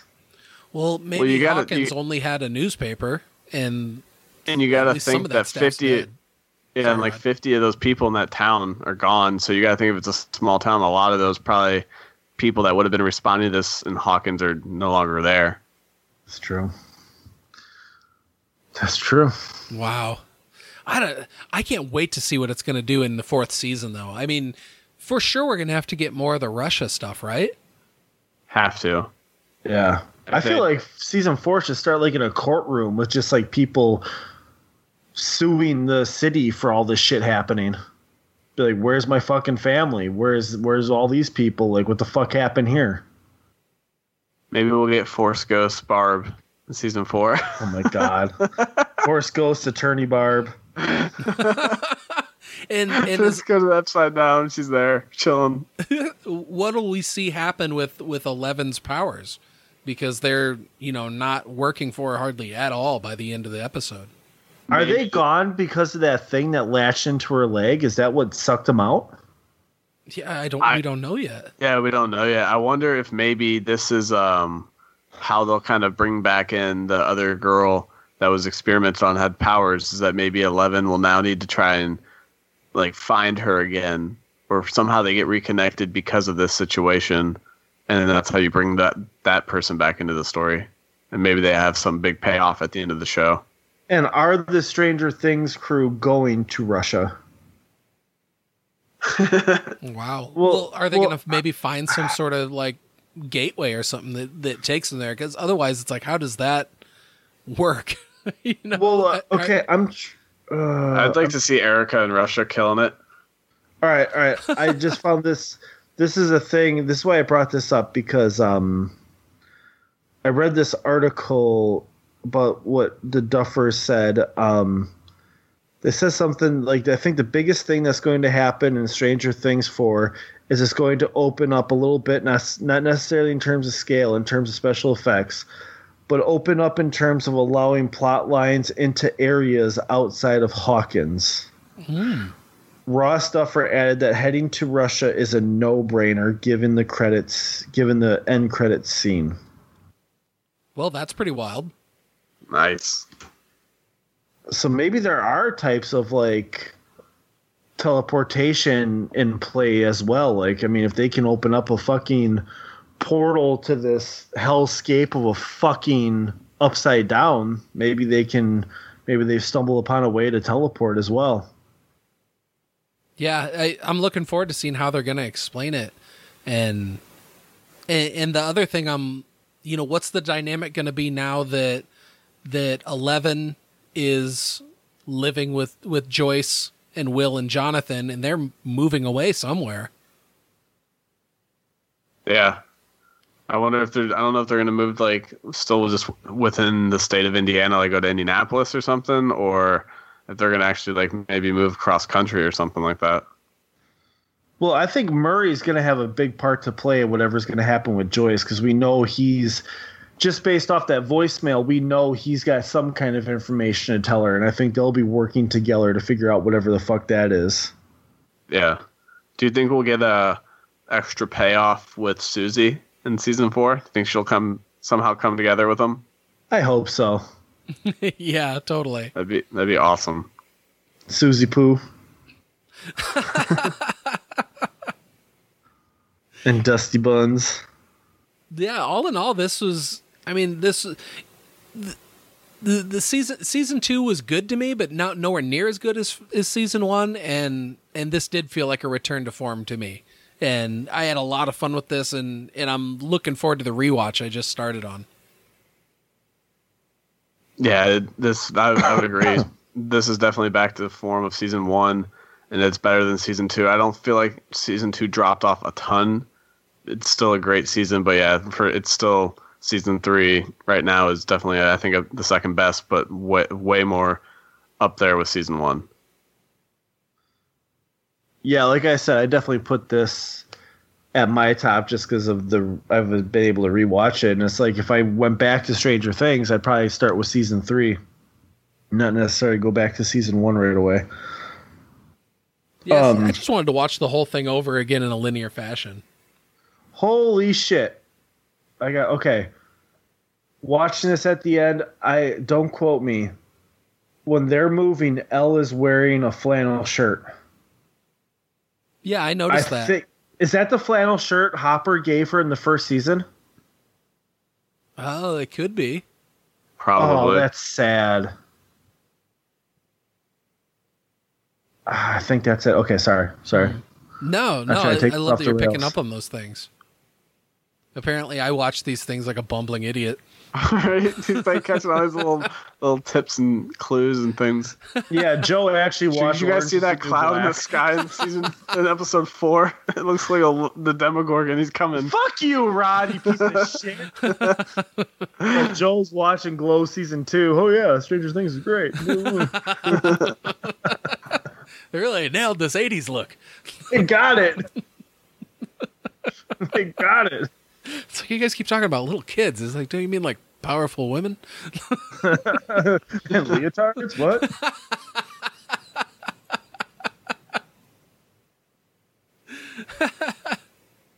Yeah, so season 4, I wonder what, like with the... I wonder what movie reference or something that they'll kind of be leaning on, or what 80s theme they'll be on, because they were definitely on the mall on this one. And I don't know, like what other things can they do, like, to, really kind of set that scene as the 80s? I mean, if it is going to go more in the way of like some sort of espionage thing, I don't know how you involve children in something that's like taking place in Russia as well. But I mean, then again, they accomplished it this season just by bringing them here. But I don't know. I just can't wrap my mind around how the location change is going to go. Okay, well, obviously one of the most popular movies of '86 was Aliens, which could definitely play into anything that's happening with the Upside Down. And we kind of did get an alien reference in the hospital scene, didn't we? When the Mind Flayer is like rubbing its face close to Nancy's, that's almost a shot by shot scene was so gnarly. Of Sigourney Weaver and the alien. But so other movies that came out in '86, we got The Fly. You got Big Trouble in Little China. Jordan's out. Karate Kid Part 2. Top Gun. Ferris Bueller's Day Off. I mean, those are they could do some really cool little things with it by dropping just small little hints at each of those movies. But Joe, 1986 gave us Crocodile Dundee. 86 gave us Stand By Me. That's not a knife. And we definitely have got, I think season 2 gave us the biggest Stand By Me reference when they're walking on the train tracks. Yeah, that was a big homage to it, but I wonder if they would actually like reference it and put it in their world. Short Circuit and Fisher Stevens will reprise his role in Stranger Things season 4 as the Middle Eastern guy. I'm just kidding. I was like, that's not good. Well, they got a lot. They got Little Shop of Horrors, which could be like with the Demogorgon. Oh, they have a lot of shit they could do. Demogorgon does the Feed Me Seymour.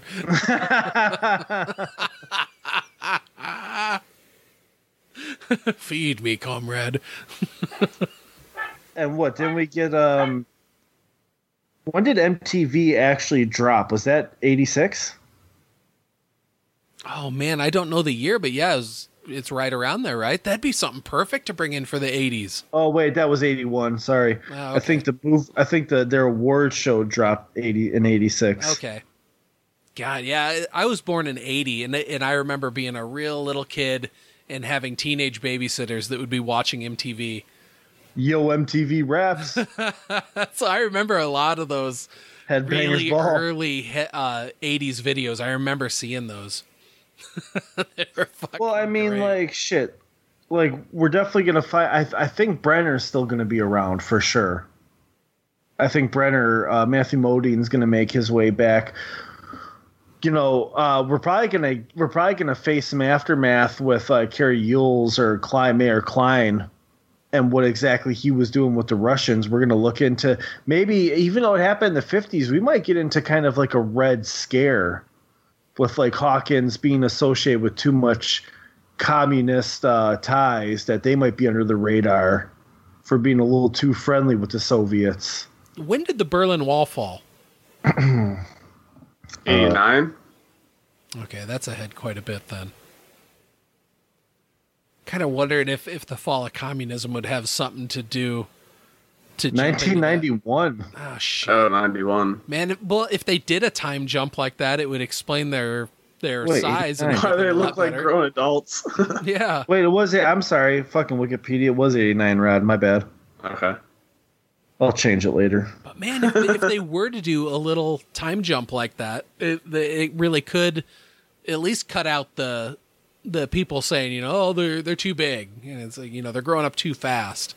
And if they did that time jump, though, I feel like some people would just really complain about what happened in those like many years that they like went from wherever. It's like they don't give some type of explanation for it. Yeah. You guys just yada like 4 years. Like they're 4 big years, like all high school years. Yeah, no shit. Really, nothing interesting happened to any of them. Nothing happened in high school, but now they're graduated and they're in Russia.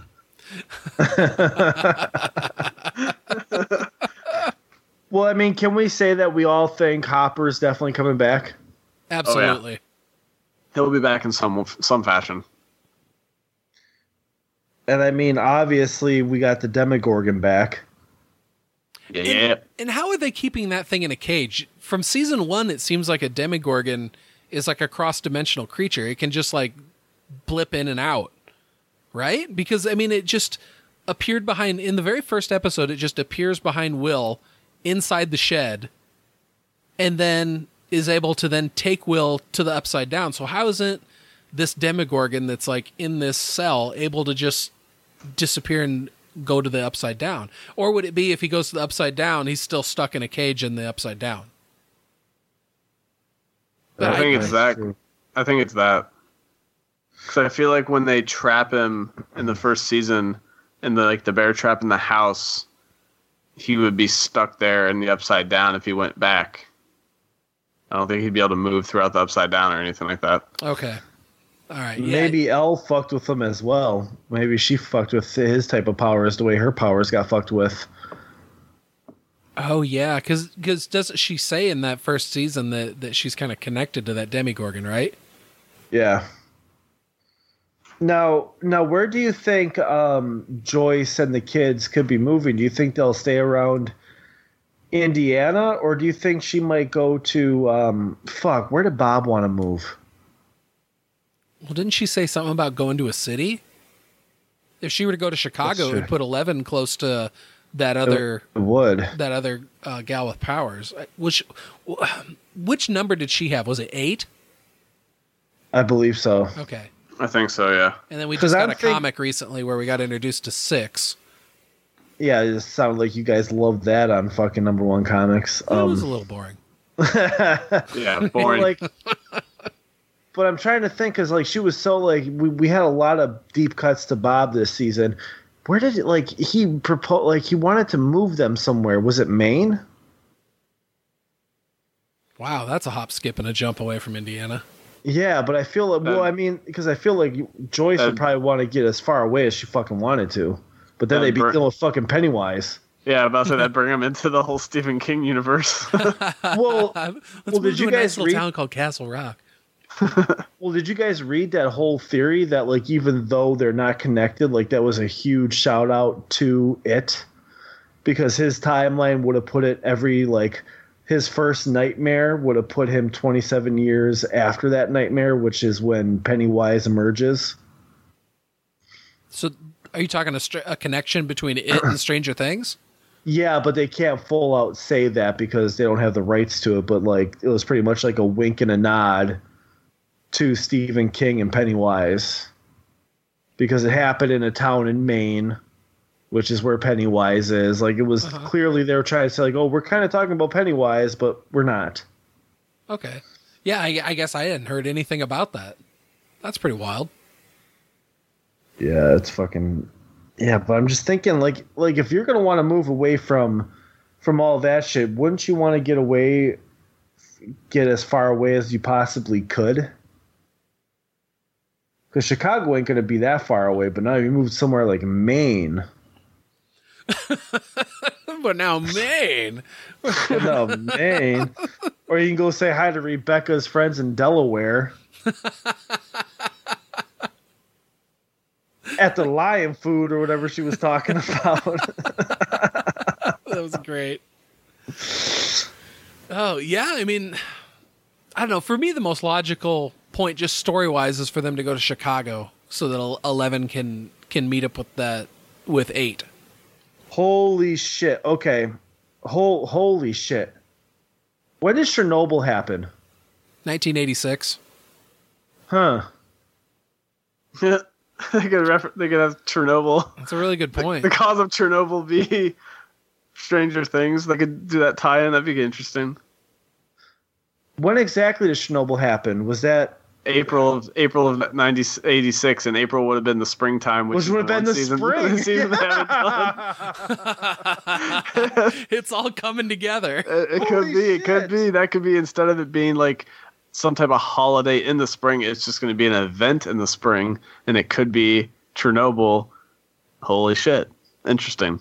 Wow. I don't know if they'll pull that way, but if they do, that'd be fucking hilarious. They're trying to tell us that Chernobyl was a cover-up to a battle between El and the fucking Demogorgon. Oh, I think wow. Russia would go with that. This is true. This is factual. Not that bullshit on HBO. Yeah, Did you guys watch that? Oh yeah. Yeah, I'm one episode away from the end. Oh, dude, what did episode 4 do to you with those soldiers and the dogs? Oh, I couldn't do it. It was hard to watch. Couldn't do it. Yeah, you definitely check out Chernobyl if you haven't yet. If you got access to HBO, it's only 5 episodes, and it's a must watch. Wow, from Stranger Things to Chernobyl. Yeah, that's my big theory. It's gonna, because like in Russia, Chernobyl, 86 spring. Shit. Oh, that'd be great. Do it. Do it. Any other thoughts on Stranger Things? I loved it. Yeah, nope. If people haven't been watching, I don't know why you're listening to this, but I think this is one of the seasons that I'll rewatch multiple times throughout the next year or so, and then probably just do a whole rewatch of the series right before the next season drops. Awesome. Yeah, it is. It definitely got back to form. If you're big into 80s, and I feel like, I don't know if this is gonna make any sense. For me, of course, season 1 felt like it was filmed in the 80s. Like, everything about it felt 80s. Season 2 just felt like a show that took place in the 80s. And season 3, again, it actually felt like we were watching a show that was filmed in the 80s as well. So they did such a good job with setting up everything in that mall. Oh, well, yeah, I think that's about all we got for Stranger Things, folks. You guys were just recently on the podcast, so you need more Paul in your life. Check out Animated Batcast. Rod, me and him do #1 comic books with Brian and Rebecca. Thank you guys so much for coming on and talking about this. It was really cool to do the turn it up to 11 thing again with the StartCast shit show. Twist on it, right? Because I seem to remember Turn It Up to 11 being so much more organized. We tried. We tried. Not much, though. We go into this one going, yeah, Joe's gonna have a plan. It's like, yeah, Joe. The only thing about Turn Up to 11 was that we did an episode for each episode. That's true. You know what I mean? We didn't do just a whole recap. Crickets. Yeah. No, I'm just thinking. I'm like, God. we started off good. We almost covered the first 2 episodes well, and then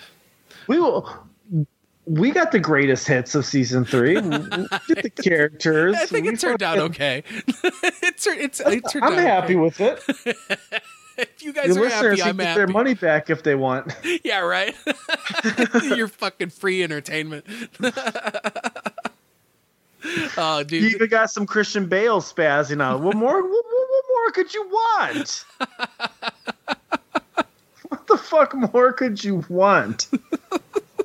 I don't know. Fucking thing sucks. Best outro. Yeah. We'll do it live. Fuck it.